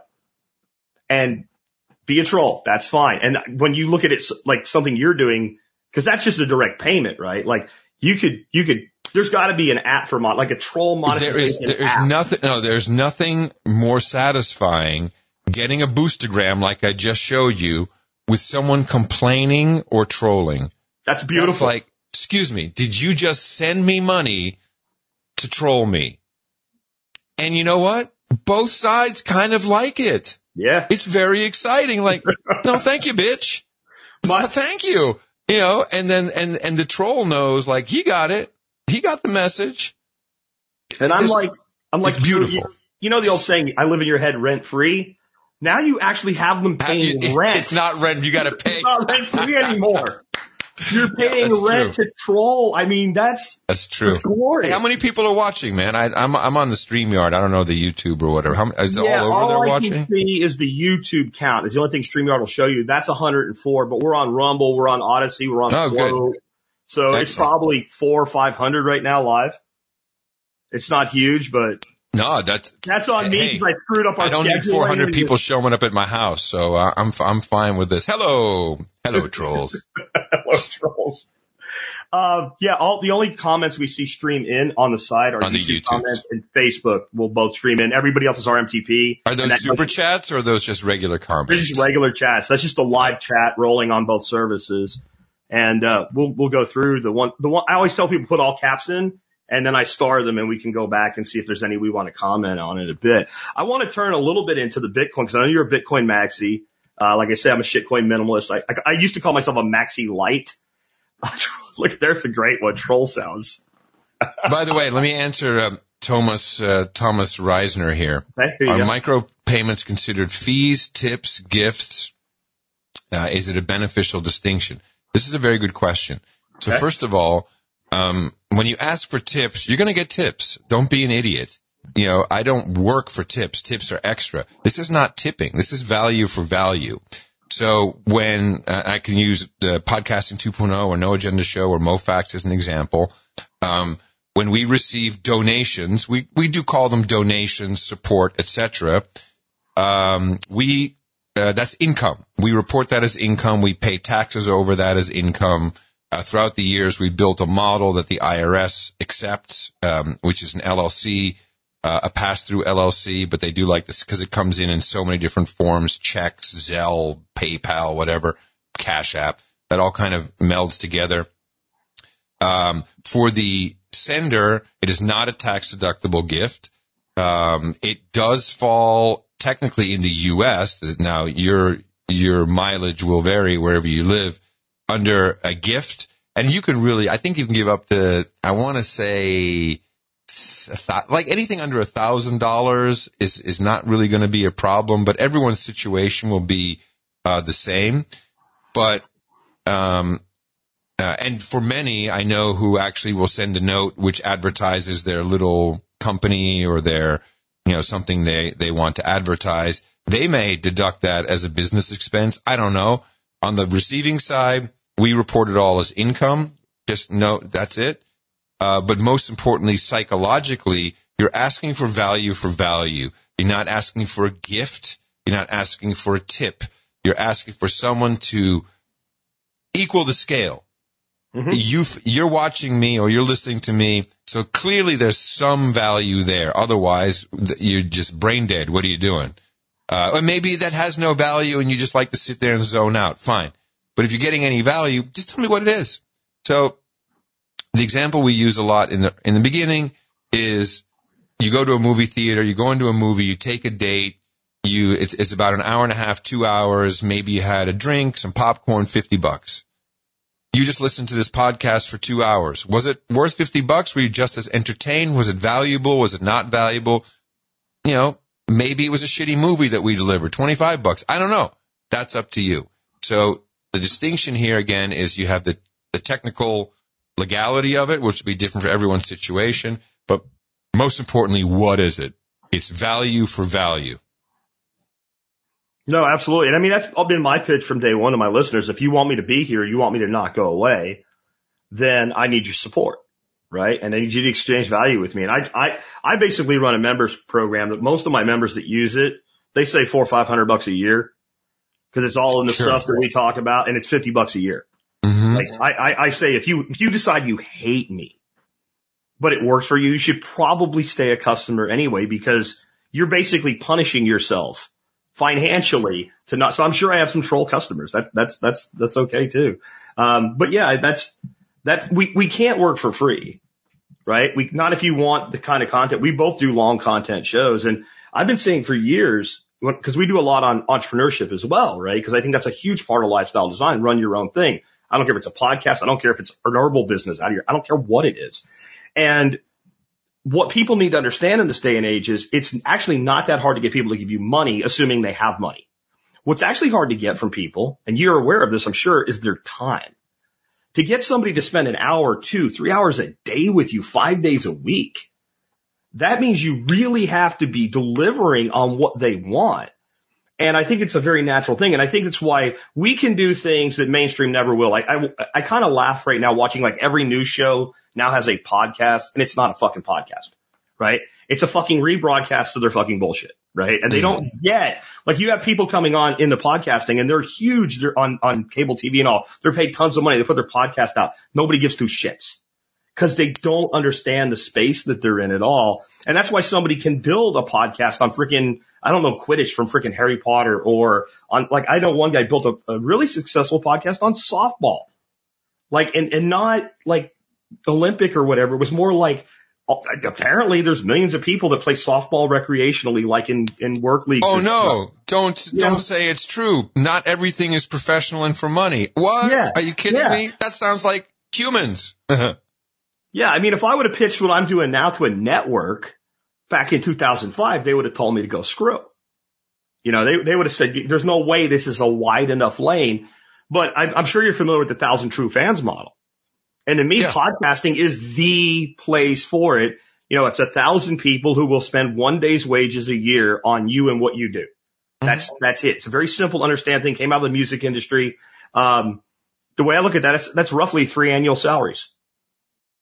I don't need 100,000. I don't need 200,000. I need 1,000 dedicated people. Then you might have to do 100,000, you know, net listeners to get that 1,000 that are just 100% dedicated to what you do.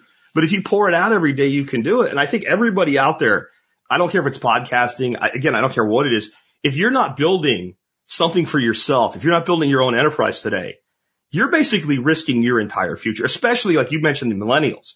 If you're in your late 20s and you're planning on working a job for the rest of your life and retiring at 65, to me, you're committing, you know, like financial suicide in the future.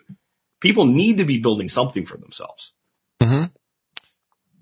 Correct. And the 1,000 Fans model is, I'll actually top that a bit. It's easier to sustain a media property with 1,000 people who pay something. Yeah. Than 100,000. Now I can tell you from our own experience, the ratio, we started off probably about 1% would actually, support financially. Now that doesn't, all support is quite high. You can hit people in the mouth. That is our code for turning them on to the show. You can propagate the formula, also a version of it. You can, maintain a website or my favorite, and that's really when you say about understanding the space. When it comes to shows that, in our case, because, again, to me, podcasting is, if you got something in an RSS feed, you're good to go. I don't give a shit you're podcasting. I don't care what the content is. Why do people like No Agenda so much is because the only thing I'm really good at is picking the hits. Whether it's technology, music, ideas. Now I'm often early, or too early, certainly to monetize, cause I've never hit the big exit. And I'm quite happy about it in hindsight, as I'm now 57. I'm like, okay, it's good. I know what it takes for a big exit and what comes with it. Now we're closer to 4.5 to 5%. And of course, our audience size has also grown significantly. But overall support, where people are sending me what they think is important. Here's a story that I think is important. What's really cool is when we bring up a story, and a lot of our people are what I would call the physicals. You have the virtuals and the physicals. And you have this one group of the virtuals who are the pajama brigade. These are people who are outraged that the truckers are honking their horn. I'm just going to say it. And they're mad at the physicals. And the physicals, even though I'm a virtual myself, I come from a very physical world, a very physical family and background. The physicals are annoying. That's why we want driverless trucks, driverless cars, pilotless airplanes. We want doctors that aren't working in a hospital. We want telemedicine. We want medication that doses you automatically and monitors you and sends it to Dr. Bill or whatever the fuck is going on. And by the way, I don't want that, but there's a big push from the technocrats and people who want, some kind of, transhumanist world that we'll live in, where all of these annoying people are based, and nurses too, teachers are a fucking annoyance to them. So when you have them in direct contact with you, we knew what was going on with this whole pandemic and with lack of treatment and incorrect ventilation. We knew this very early on because the people doing it, being told to do it, were telling us. Everybody is an expert in at least one thing. It could be scratching your nuts watching reruns of Friends, but you'll know when it comes up, and you're going to tell me you were wrong, or here's more insight, or here's something to look at. And that's what makes our show successful, because the producers produce us. By the way, I also get to yell at producers because they're producers. So if someone sends me an email with a screenshot of a story and there's no link to the story, I'm going to yell at you. Say, what are you doing? You're not producing. Give me the link. You're a headline reader. And what's interesting, people will actually take that, apologize, and usually donate with a note to say they're sorry and how they're going to do it better. Because they know we have to keep this going. I got to start yelling at people is great. If it's going to come with money. Yes. And I always say, don't hate money. Apparently I'm hating money. I'm doing it wrong. Well, no, this is well, there's a lot to learn. You said something really powerful, man. I monetize trolls. I mean, this is mind-boggling. It's so true. Because a troll can be a friendly troll that just says, hey, you're full of shit. You're wrong about this. Here's what's really going on. That's a friendly troll. That's someone who is, you're trolling along and you may be using triggering language. But how can I be mad at you if you just sent me money to tell me that? I can't be mad. Thank you. I appreciate it. I'll be better. I actually would like to build into it. I'd like to refund people. I mean, I've done this on PayPal for many, many years. If someone's like, I hate the show, I'm unsubscribing, blah, blah, blah. I say, how much have you donated? $50. Okay, give me your PayPal. I'll send it back right away. Oh my God, we're the same person, Adam. I've done that. I've had people after all my years of supporting you, and I'll look them up in the database, and I'm like, you remember for 1 year, and I'll do it publicly, like, you remember for 1 year on a sale price, and I just sent you your $25 back. Yeah. Now you're fired as a customer, go somewhere else. Yeah, no, I'm sorry I had a bad experience. And by the way, I should only be giving half because Dvorak gets half, but I'll pay the full thing just to clear the air. I got no problem. If you don't get the value and you're pissed off, I'd be happy to refund you your money because I'm just like the guy at the store. I want you to go away and say, okay, I didn't like his product, but he was straight up with me. Yeah, absolutely. Absolutely. So I wanted to talk a little bit about more, maybe some Bitcoin stuff in general. And I know your time's valuable, so I don't know how long you have, but, appreciate you being here with me this long already. I figured 2 hours is what you need from me. That seems like the length of your shows. So I can do another half hour. It's fine. Fair enough. In the Bitcoin world, I'm sure you're aware of like what Mike Saylor's doing. And I think he's been a great ambassador for us personally. Yeah. I don't know if you agree or not. One of his concepts, and I'm really interested to see this play out eventually. And I think it might be really valuable for people like you and myself and listeners who do the same thing, that we hold long, and we're like, I'm not getting rid of my Bitcoin. If it comes in as Bitcoin, it stays in Bitcoin. Is the idea that eventually we'll be able to basically borrow fiat against collateralized Bitcoin and do that almost infinitely the same way people do with appreciating real estate now. Have you put any thought into that? Lots of thought. I'm always encouraging everyone who does stuff that I interact with, right down to the propane guys. Like, hey man, can I pay you in Bitcoin? You know, it's like, you want to talk about this? I haven't convinced a lot, but, this Freedom Convoy was an interesting example of how we still need a lot of boots on the ground type work as we get the circular economy kind of running. So, this is why podcasting 2.0 value for value streaming payments is incredibly valuable to Bitcoin, because it is a circular economy. I am receiving Satoshis. I take those Satoshis, put them into a wallet, and I boost other podcasts with it. Those podcasts, they're taking it. They may take a piece and loop it out through Bitrefill, get an Amazon card. I mean, you can turn it into money. But I like the idea that many will then use that, purchase a Raspberry Pi with Bitcoin. You see, we are kind of using it in this little microcosm of an economy. I don't know if it was Gigi or if it was Max who said, kind of the way to live is, stack everything in sats. And of course, sometimes you need fiat fund coupons.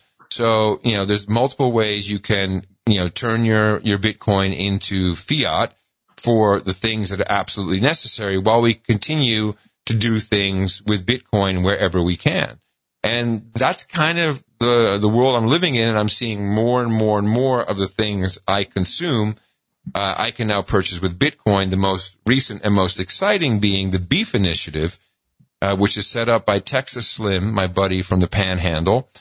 And he came out of semi-retirement because he saw a version of what I was seeing. I'm seeing a very disillusioned age group of older millennials who feel totally fucked because they were born around the first Gulf War, so they lived through that. Then there was 9/11, very scary time for any 9 or 10-year-old, for any 40-year-old. Then we had anthrax attacks, and then we went into the wrong country, and then don't worry, you need this college degree, and then we had the financial collapse, and don't worry, the money's we're gonna fix it all, and everyone wound up with $13 an hour jobs with $100,000 in debt and a dead end, and they're fucking pissed. And so a large group, Bitcoiners, excuse me, they've said, no, we're not going to let you devalue our money by 7.5% a year with inflation. We're going to do something about it. We want to fix the money, and we have nothing to lose, is what I hear. We got fucking nothing to lose. So, these are, the people that, Slim saw becoming very unhealthy and not having what he calls food intelligence. And it starts with seed oil, all oils from seed, and how destructive that is to your body, and how psyops have been run on the public, to eat unhealthy food, the impossible meat, the infrastructure of food with the processors who are definitely moving more towards plant-based protein that looks like animal protein, bug protein, I'm not saying that all of these are bad ideas, but and when Slim reached out to me, he said, I want to help the same group of people, but I want them to get to know their rancher, and I want them to understand where the beef comes from and what the cattle is eating. And very compelling, he said, let's look at all these pictures. He is 6th generation Texan or maybe more. Look at these pictures of my grandparents. How do they look? Do they look obese? They look weathered. Are they healthy though? Yeah. Why? Because they ate beef, and it was good, and it wasn't, and the cattle weren't eating Monsanto grass and all this shit. And so he saw the same opportunity and set up the Beef Initiative, which connects people and retailers to with the rancher, getting the beef directly from the rancher and paying in Bitcoin. Come on now. You love it. I love it. And it's not really explainable. I'm not my sister is actually doing her thesis right now in this technological psychology shit, and she helps me a lot understand how it works in the brain. But when you have this connecting network that is Bitcoin in this case, it becomes special somehow. And you have it, and I bought I bought a quarter cow, like $800 worth of cow, but I also spent an hour with Cole, and he drove me out in his 150 and F-150, and we drove out and we met all the cows, and the cows came up, went, and I was like, fuck, you look tasty. I'll talk to you in 12 months. Then the bulls show up, and he said, this is this bull and this bull. And when we had our first burger, because they give you a whole selection of stuff, the difference in just the patty itself. And we've had Butcher Box and all these kind of things, but it's bullshit. Once you and somehow the honesty of Cole and Michael, who are raising these cows with love and with respect and dedication, and it's this cycle of life, and it's going through this process and coming into me, and I felt it. And I know that no other shithead was in between that transaction. My Bitcoin went straight to those guys, and their beef went straight into my system and my family. This is living, brother. And you know what? It's cheaper too. Yeah. Absolutely. I didn't know you were so big into like kind of the Regen Ag direct source food market. I'm glad to hear only that. Because I keep my ears open and Texas. I mean, my wife and I have always been healthy eaters. In fact, I have to work to keep weight on and to gain weight, because I have a psychological thing where I forget to eat or don't want to eat. I got to be reminded to eat. But then, why not? I mean, we have our own well. We have a aerobic septic tank, so it requires no scooping out. It's a beautiful invention from the swamps of America. It basically, my shit spews back out over the land in clean form, and the grass is happy. We have a whole house generator. We have sources of food. We have good friends. We have an Akbash dog that guards us. We have weapons, ammo. Not that I'm expecting anything terrible to happen, but I have a lot of peace of mind. Well, I didn't know all that. I mean, that's what I've talked about with prepping from the very beginning. It does give you peace of mind. People say, you're doing it because you're afraid. And I'm like, no, I'm doing it so I don't have to be. But it's also we may, because we're preppers, but we need to prep for the right things. Yeah. And this is, people are prepping, when they think prepper, look, I happen to also be a ham radio operator. I have my general license. I've got, I can do, 40 meters, 80 meters, 20 meters, 10 meters, 20 is what I'm on most of the time. I can do PSK. I can do JT65. I can do FT8, all the digital modes, low power, high power. I participate in the field days. I can string up a dipole and blast, a kilowatt if I have to. I got it all. I can also do repeaters, all of this shit. I got it all. That's not important. What's important is, who's my neighbor? What does my neighbor do? How can I assist my neighbor? How can they help me in an emergency? Where do I get my food from? who is supplying it, what is their background. These are the very simple things. And I just have a huge distrust of not the actual electric grid itself, but how it's being. The Enron people never left. They just went to grids everywhere, and they're still fucking us with their trading schemes. And that's what happened last year in Texas, not some other bullshit thing. So like a dog, like literally get a knife, carry a knife, understand how to use a knife. The knife is a very effective tool for a lot of things. Carry a knife. These are small things that will really help you survive.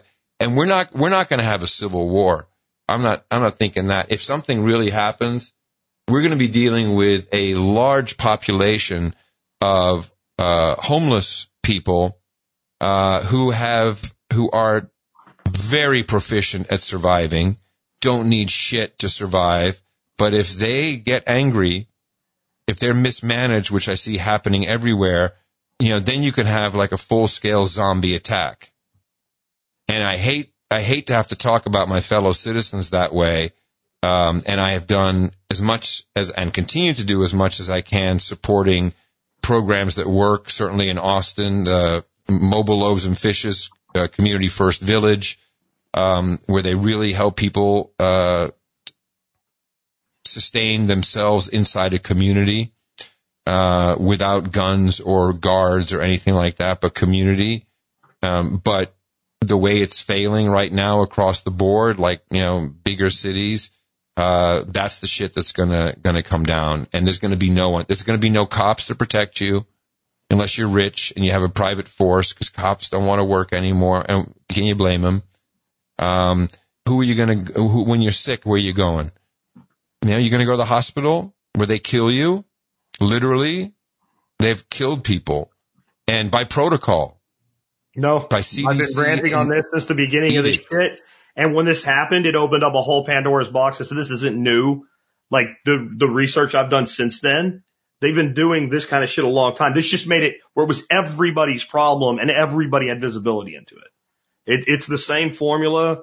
I mean, we'd go off on another 2-hour tangent. Let's talk about schooling. This is another one.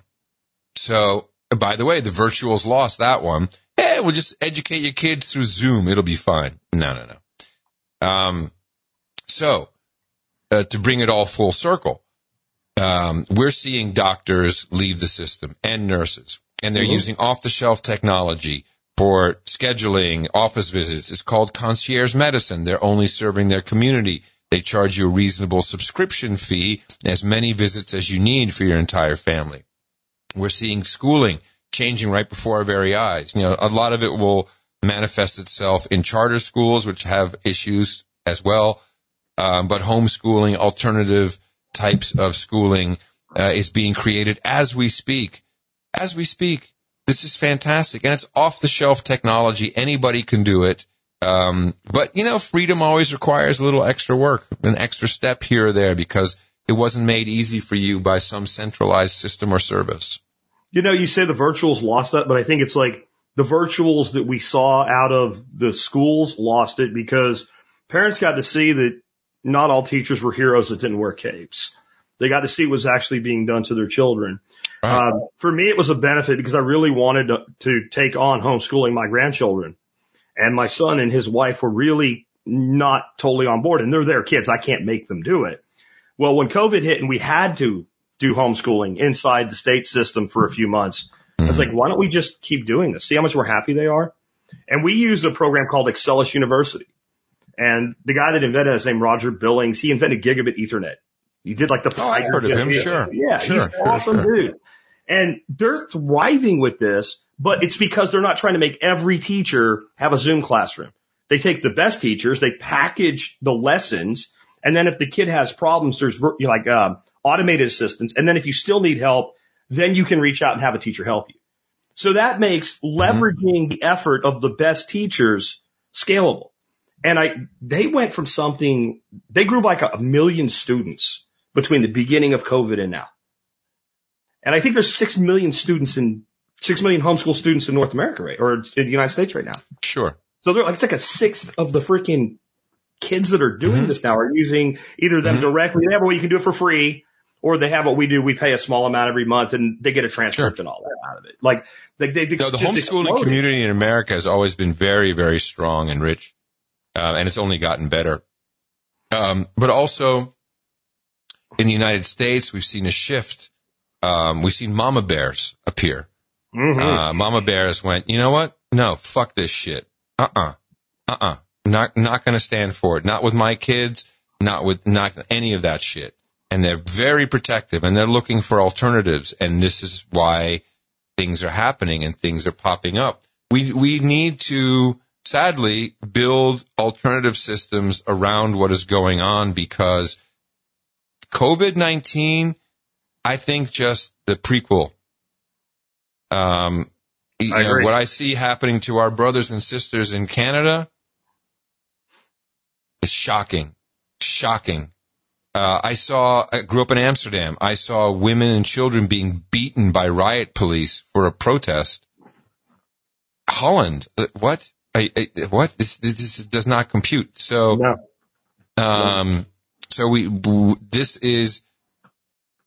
We're in resistance. We've been in it for a long time. Bitcoin is the very slow, loving, peaceful resistance. And so when you talk about Michael Saylor and people like this, they're important because they are trapping everybody else. They're trapping the elites into it, because of greed, and it's beautiful. And so bring them on, bring them all in, trap them, because ultimately, it's going to be too valuable for them to want to never let go of it. Let go of it, make it difficult, etc. And there's one other thing that I've been thinking about more, because as we move through this first phase of follow the science, words matter. Follow the science. You follow the leader. You follow Jesus.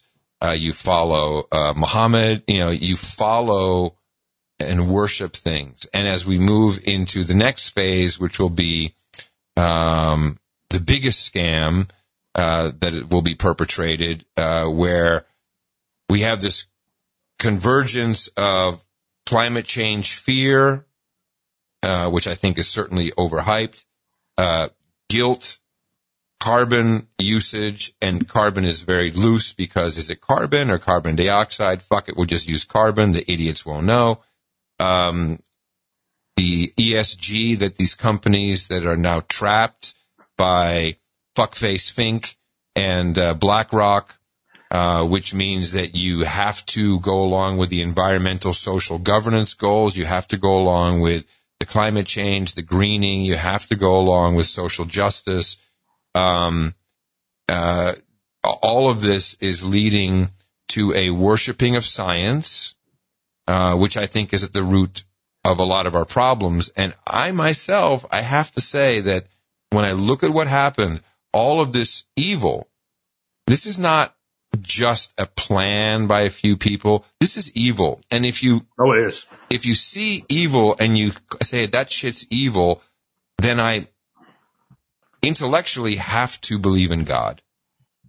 The evil must be doing this against some force that is God, love, universe, whatever it is. And I've been seriously considering my faith. I've never been a churchgoer. I mean, I grew up Unitarian, which is like it's really weird. I have stories about that. I was baptized, but a lot of my family are believers, and a lot of them aren't. Some are pure atheists. And I've just always kind of copped out by saying, the universe provides, which the universe does provide. But I have so many people around me who are believers, and believe in Jesus, believe in God, that I find myself thinking about it a lot more. Maybe you're like me and you just don't know it. Maybe you're a deist. Who knows? Yeah. I mean, I'm a lot of things. I don't know about that. I know when I first learned about deism, I'm like, oh, that's what I am. There's I don't know, maybe something, but I don't know that we know exactly what it is. It's a tiny minority. Like there's way less deists than there are atheists. There's way more Christians than there are deists. So maybe we're wrong, but to me it makes sense that there's something. Yeah, well, I like the idea of believing in something a little more intangible than climate change and the solutions provided, or the science, because the science fucked a lot of people bad this last time around. And how much of the science is now being told was never right in the first place, even though it was settled and not to be questioned? Bro, to me, like the worst. I mean, to me, Adam, like, so when I was in 6th fucking grade, I learned the scientific method, right? 6th fucking grade science class, you learn the basic scientific method. And then to have somebody say you can't question it, like you're going against even 6th grade fucking basic mechanics of science. I had out for a year and a half an open challenge to debate any doctor or scientist on, here, we'll get banned again, on the efficacy of hydroxychloroquine. Up to the point where they could have 2 assistants, they got double the time. Like, I stacked the deck totally against myself. And I'm like, I'm just a redneck hippie duck farmer, right? Podcaster. Like, if I'm wrong about this, then surely somebody out there will be able to do it. And I don't know if you're familiar with Steve Kirsch, but he's got like millions put up to debate any of this shit. None of these people will step up and debate this. How do you have fucking science without rigorous academic debate? Though, if you don't have those 2 things in the same room, whatever you have is not fucking science. These assholes have made science into an authority and an institution versus a fucking error detecting process. That's what fucking science is supposed to be.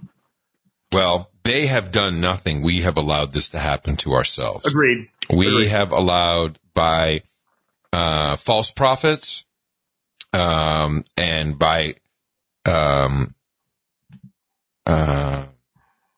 psychological warfare.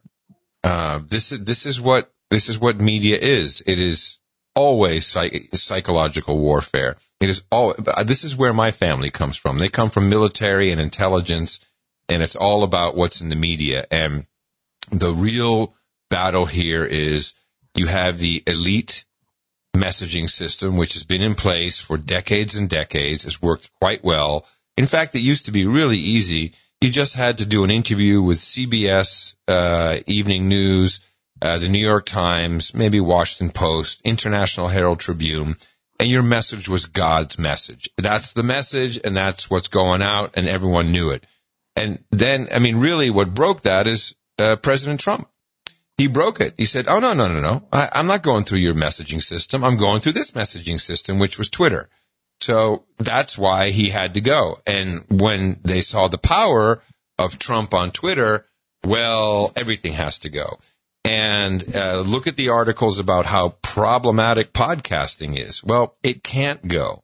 And that's why we need to reject legacy apps like Apple and Spotify. Don't get trapped in that, because you wake up one day and your favorite podcast is not going to be on there, and you're going to be scrambling.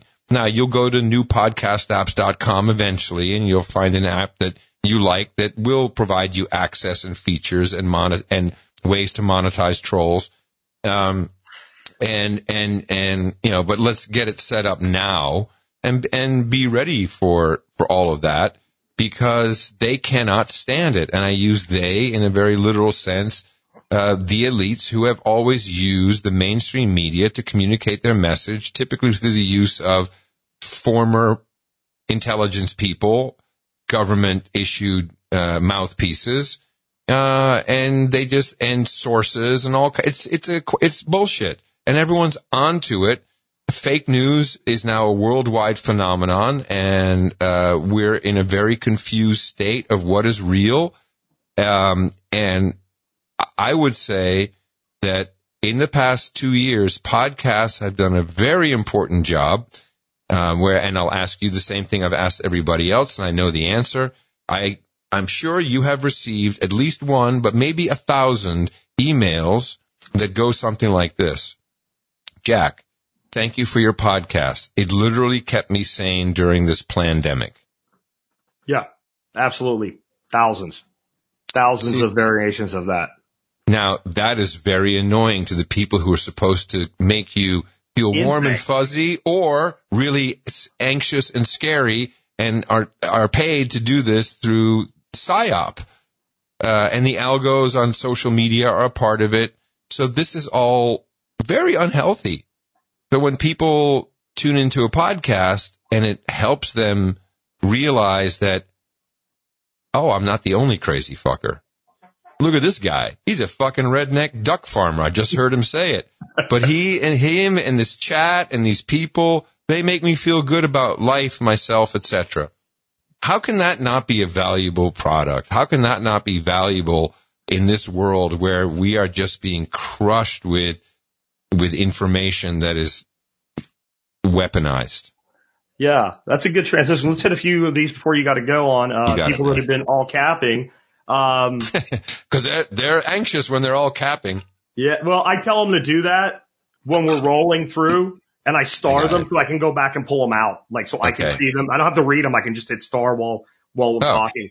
Okay. So Grumpy Green Guy says, need to set up a no agenda meetup at Float Fest that is happening not too far from Adam. I'm not sure if you know about Float Fest. Yes, I know all about floating in a river of vomit. Yes, I'm No.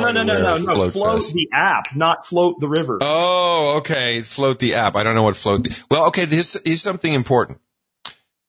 The meetups are in-person events. Yeah. These are not virtual events. No, this is in person. Okay, good. This is the company Float, FLOTE.app, doing a great big kind of like Lollapalooza type festival down in Central Texas. And we'd love to have you come out, or at least some of your people come out.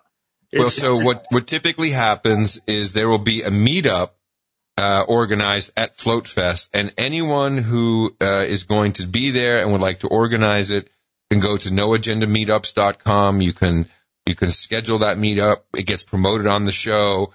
Hopefully you'll send us a meetup report, which we sometimes have 4 or 5. It's like a minute long, and people all say hi and what they talked about. And I mean, if it's on a day I can make it, of course I'll be there. I love meetups. I love hugging people. You could pop in for one day if you want to. It's like a week long. I still have to have my wife get my schedule together so I know when I'm going to be down there. But I guarantee you, if not already, well, let me take a look right now.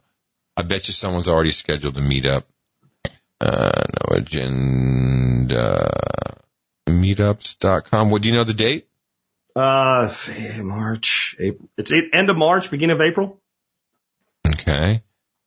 I've agreed to go, so of course I don't know the date. Why would you? Why would I? But Float is like a social media app built on blockchain, has integrated Bitcoin tipping.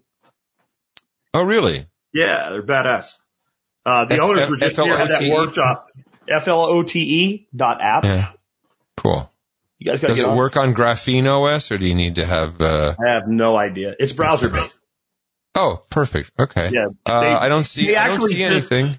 They actually just had they had a Google app, and Google asked them to censor shit, so Kingsley and Aaron told them to go fuck themselves. And they're like, we're not even going to put any effort into building apps. We're just going to stay browser-based. Now, does this require a shitcoin token? No, it does not require a shitcoin token. Now, they are going to have a shitcoin of their own at some point, but you don't have to. Why wouldn't you? Why wouldn't you? Social media. Okay, I'll get on Float. I'll check this out. Yeah, check it out, man. That'd be great. I mean, so this is another. Again, this is one of these cool things. Like, here's all this new stuff that is, I don't know the story about Float. Doesn't seem like it's a venture funded thing. Is this just a thing that people are doing? No, they actually do have some VC money behind them. Okay. But it's just basically two libertarians decided we're doing things differently, and I'll check it out. Yeah. Here's another question. Here's another question, K-Bonk. What excites Adam at the moment about the future of Web3 that's not realized yet? Well, what we're doing, as we talked earlier, Web3 is just bullshit. I mean, whenever someone says Web3, they walk away. Because what we're doing now is we are decentralizing and monetizing at the same time. That's what the venture capital promise of Web3 is. So to me, it's just exciting to see more and more people understand and find the alternative methods and start to adopt them and use them for fun and prizes, but also for love and community and connectiveness, and not necessarily for gaming. Basically, like, social media is just, gaming, except when you die, maybe Twitter will let you give you another life. You know, Maybe. you get 2 strikes on YouTube, that's 2 of your lives gone. You know, it's like in the game, it's a silly game, it'll be over, and then everyone will come to all the alternative things. And with alternative, that's not Rumble. It's not Odyssey. No. You know, it's not. These are more shit you can get kicked off of eventually. I'm a little bullish about truthsocial.com because it appears that it may be built on Pleroma, which would mean there would be federation, which would mean, I don't know, it might mean that, you know, the Trump social network thing is going to really be beneficial for a decentralized communication. It would certainly be a behemoth. I'm also very excited about things like Project Greenlight from Blockstream for Sea Lightning, where we'll be able to have non-custodial wallets that you can program with a simple API. So we can basically put money into anything. You know, I mean, like my vape, you know, I was like, I should be able to click this vape and send a sat to the guy who made it. Yeah, especially if you're really enjoying like something really nice at the moment. Like, hey, I just feel good now, so I'm going to send this guy. Or just have it every puff I take. I mean, it registers how many puffs. It registers how long. I mean, why wouldn't I pay for my vape juice like this? Jeremy over at Vapalicious here in Fredericksburg, he'd probably think it was cool. You know, like once you think about programmable money, it becomes so fun. There's so much fun stuff we can do. Another question we had was about a lightning education book. I don't know if there's a book. I'm not big on books much anymore unless it's for recreational purposes. But do you have any like resources you'd recommend for people to learn more about lightning? What I would recommend is grab an old laptop or an old computer. Everyone has some piece of shit laying around somewhere. Put Ubuntu on it. It'll work on pretty much any hardware, and it'll run decently, better than your Windows. And go to getumbrel.com and install Umbrel. It gives you a full note. You will need at least a terabyte hard drive. You might have one internal. You can get a solid-state USB external drive. Learn how to install something on Linux. Not that hard. It's actually improved quite well. I mean, Linux is a success story of our time. I use it almost exclusively, except where I really can't. And take a look at it. You know, that's the best way to learn and learn about channels. You're going to have to do some work. There's not real. I love books. I read lots of books. When I want to get something done, I just grab the software, grab a machine, and go like a bull through a china shop until I can get it working. There's lots of people online who'd be more than happy to help you set something up. There's lots of groups, Telegram groups. I mean, you can even go to Stack Exchange and get some simple answers for stuff. So there's not really a book I can recommend, but it's so cost effective to try it out, and it doesn't, and don't worry about screwing it up. Like when you first fund your first Lightning node, put a little bit of $20 on both sides of it. If you fuck it up and lose it, whatever, like there's a cost of learning, right? You know, like the reason kids go so fast on computers, they just start fucking with shit till it works, right? And I think we lose that as we get older. We get way too cautious. Like be cautious when you're playing in traffic, but not. Because it's all decentralized, you have to go through these steps. There's not a website you can go to that says, give me Lightning. It's just not. There's not a book that says, read this and you're Lightning. No. You've got to do some work. I'm a VJ. Okay. I'm interested in stuff. I think I'm pretty intelligent, but I'm not a programmer. I'm not a sysadmin guy. I just broke a lot of stuff a lot of times until I figured it out. Yeah, I would agree. So we got one more and we'll let you go there, Adam. We mentioned books, so I figured I'll pull this one up. What books are you two reading or could recommend? I'm a dozen question, but I'm curious. What am I reading right now? Yeah, what are you reading right now? Right now I'm actually reading Glenn Beck's Great Reset. And the reason is he's asked me to be on his show March 1st, I think. And it's about ESG and et cetera.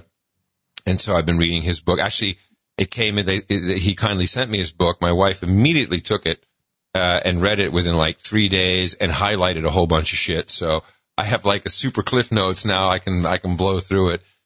So that's really what I'm reading. I find myself reading longer Substacks often.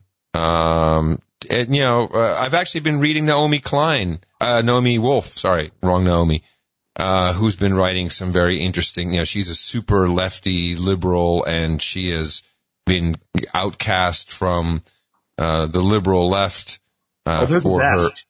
They're the best. A leftist who the left turns on, they are like one of the best sources you can find. I find her writing very enlightening, very exciting, beautiful to see. So that kind of stuff. I've read most of the classics. All the things, I've read, if anyone hasn't read, the ones you really need are 1984, Brave New World, Animal Farm, Atlas Shrugged. Read Atlas Shrugged. It'll take you a month, but I've not actually read Fountainhead. It's shorter. It's maybe an easier entry into that world for people, Oh, no doubt. But when I read Atlas Shrugged and I read the hardcover, and it took me a month, and I was like, this is the best love story I've ever read. It's Hank and Dagny. It's a love story of epic proportion, but also I read this right around the time when Obama was, high-speed rail everywhere, trains good, planes bad. You won't have to take off your shoes, which turned out to be bullshit. If you remember the Viper teams, like TSA right away went, oh yeah, no way, Obama, we got to check everyone for bombs on the trains. Which of course the whole book is really about, the industrial world in this setting. So these are foundational books for me. Nothing else at the moment, really. Yeah, so I'll answer that one too, since it was thrown at both of us. Right now, at night I read something that has nothing to do with what's going on. I do this shit all day, every day, and I need something to decouple from. I'm reading one of Dan Brown's very early books before he did Da Vinci Code and all that, called Digital Fortress, and it's probably one of the best he's ever done. I'm rewriting. That's all on cryptography and things like that.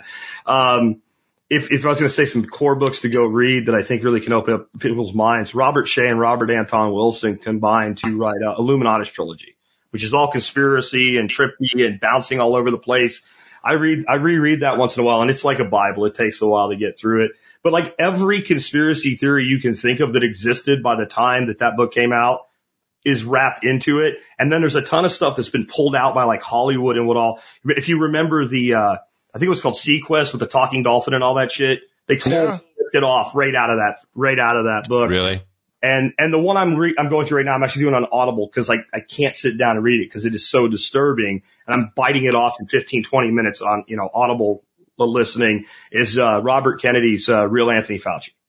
And that. My wife and I both read this. Yes. I thank you for bringing that up. That's a great book. That is the most eye-opening pattern recognition thing you can do. And when I didn't know if you'd read it or not, but once you read that, like, you can't believe anything these motherfuckers say ever again, ever. Well, also, I very early on, I lost friends during the AIDS crisis, and I met Fauci, and I all the people. I was in the Hollywood kind of set at the time, it was like this big celebrity auctions, Billie Jean King, Michael Jackson. The AIDS Project Los Angeles. And once I really started delving into the bullshit and what was really killing people, because it was AZT that was killing people. Yes. And this was Anthony Fauci. And you can go back and read the Village Voice. Michael Musto wrote a scathing front page piece where he just said, basically, fuck you, you Fauci, you killer. And we've forgotten all that, and that we can't bring that. But it was really a precursor to what we just lived through, with the same type of results and medical malpractice, in my opinion, but also it shows how captured the industry is. The amount of doctors and nurses I get emails from who say, well, I literally can't do anything. I can only do this. I'm being told to do this, and it's either this or no job. So most of these people left their jobs. One other book I would recommend, since we're all talking about the metaverse, and I owned metaverse.com years and years and years ago, is Snow Crash by Neil Stephenson. That is what the future of Mark Zuckerberg's imagined future is the metaverse from that book. So go read it, and learn how to code, because if you can't code and the metaverse becomes life, you got a fucking problem. Agreed. Or make friends with people who know how to code.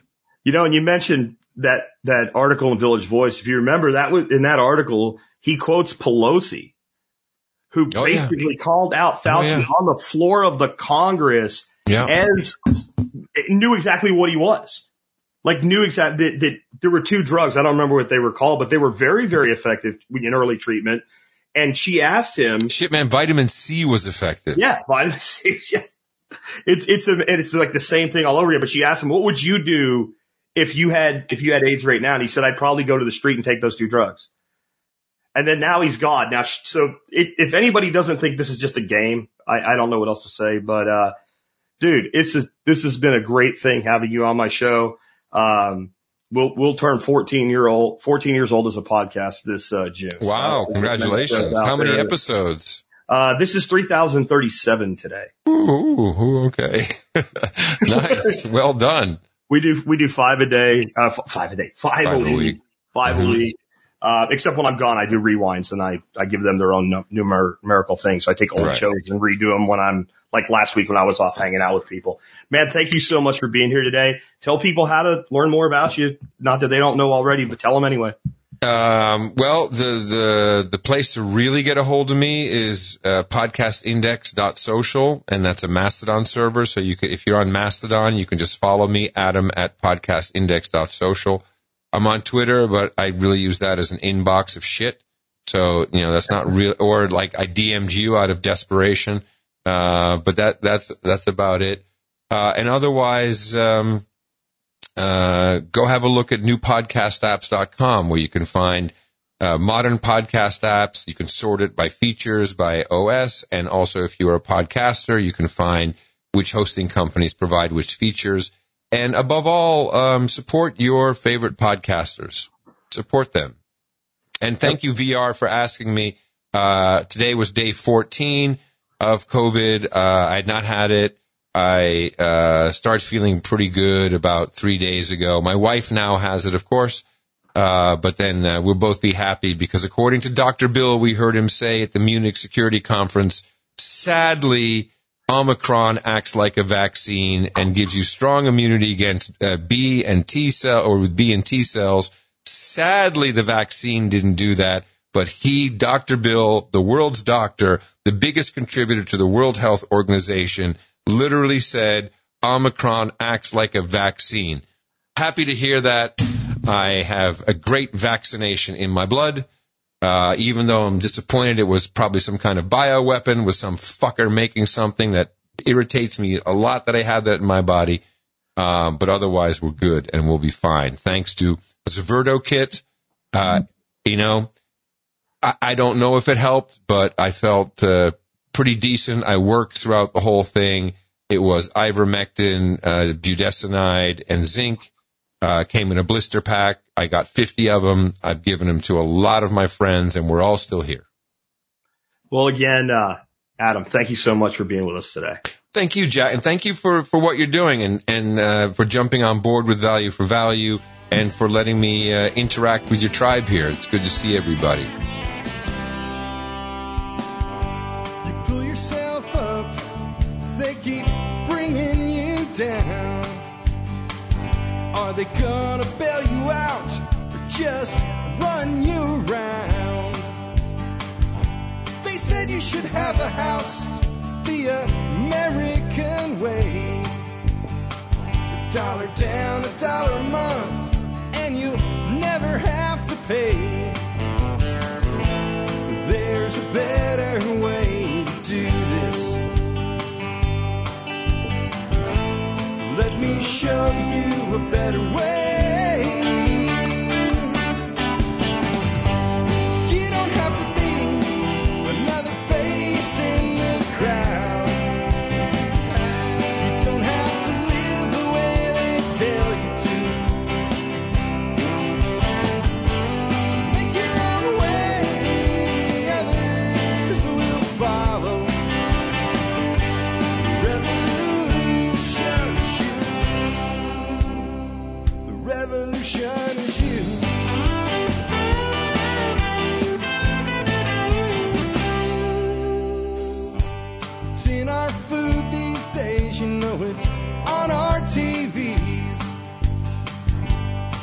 Sometimes we forget we are what we eat. I don't know the answer. It's like there's nothing I can do. It's the price we pay, I guess, when we follow all the rules. There's a better way to do this. Let me show you a better way. You don't have to be another face in the crowd. You don't have to live the way they tell you to. Make your own way, and the others will follow. Revolution is you. Revolution is you.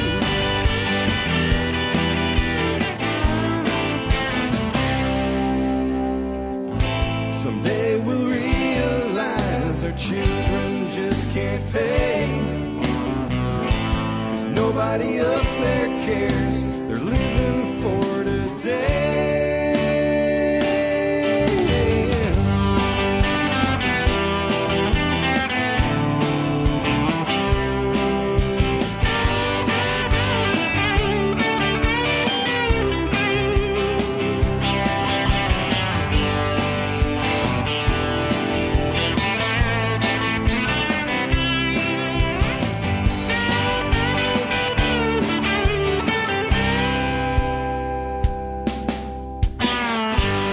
You don't have to be another face in the crowd. Don't have to live the way they tell you to. Make your own way, and the others will follow. The revolution is you. The revolution is you.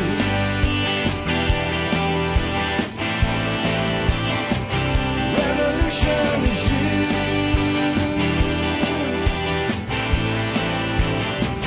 Revolution is you.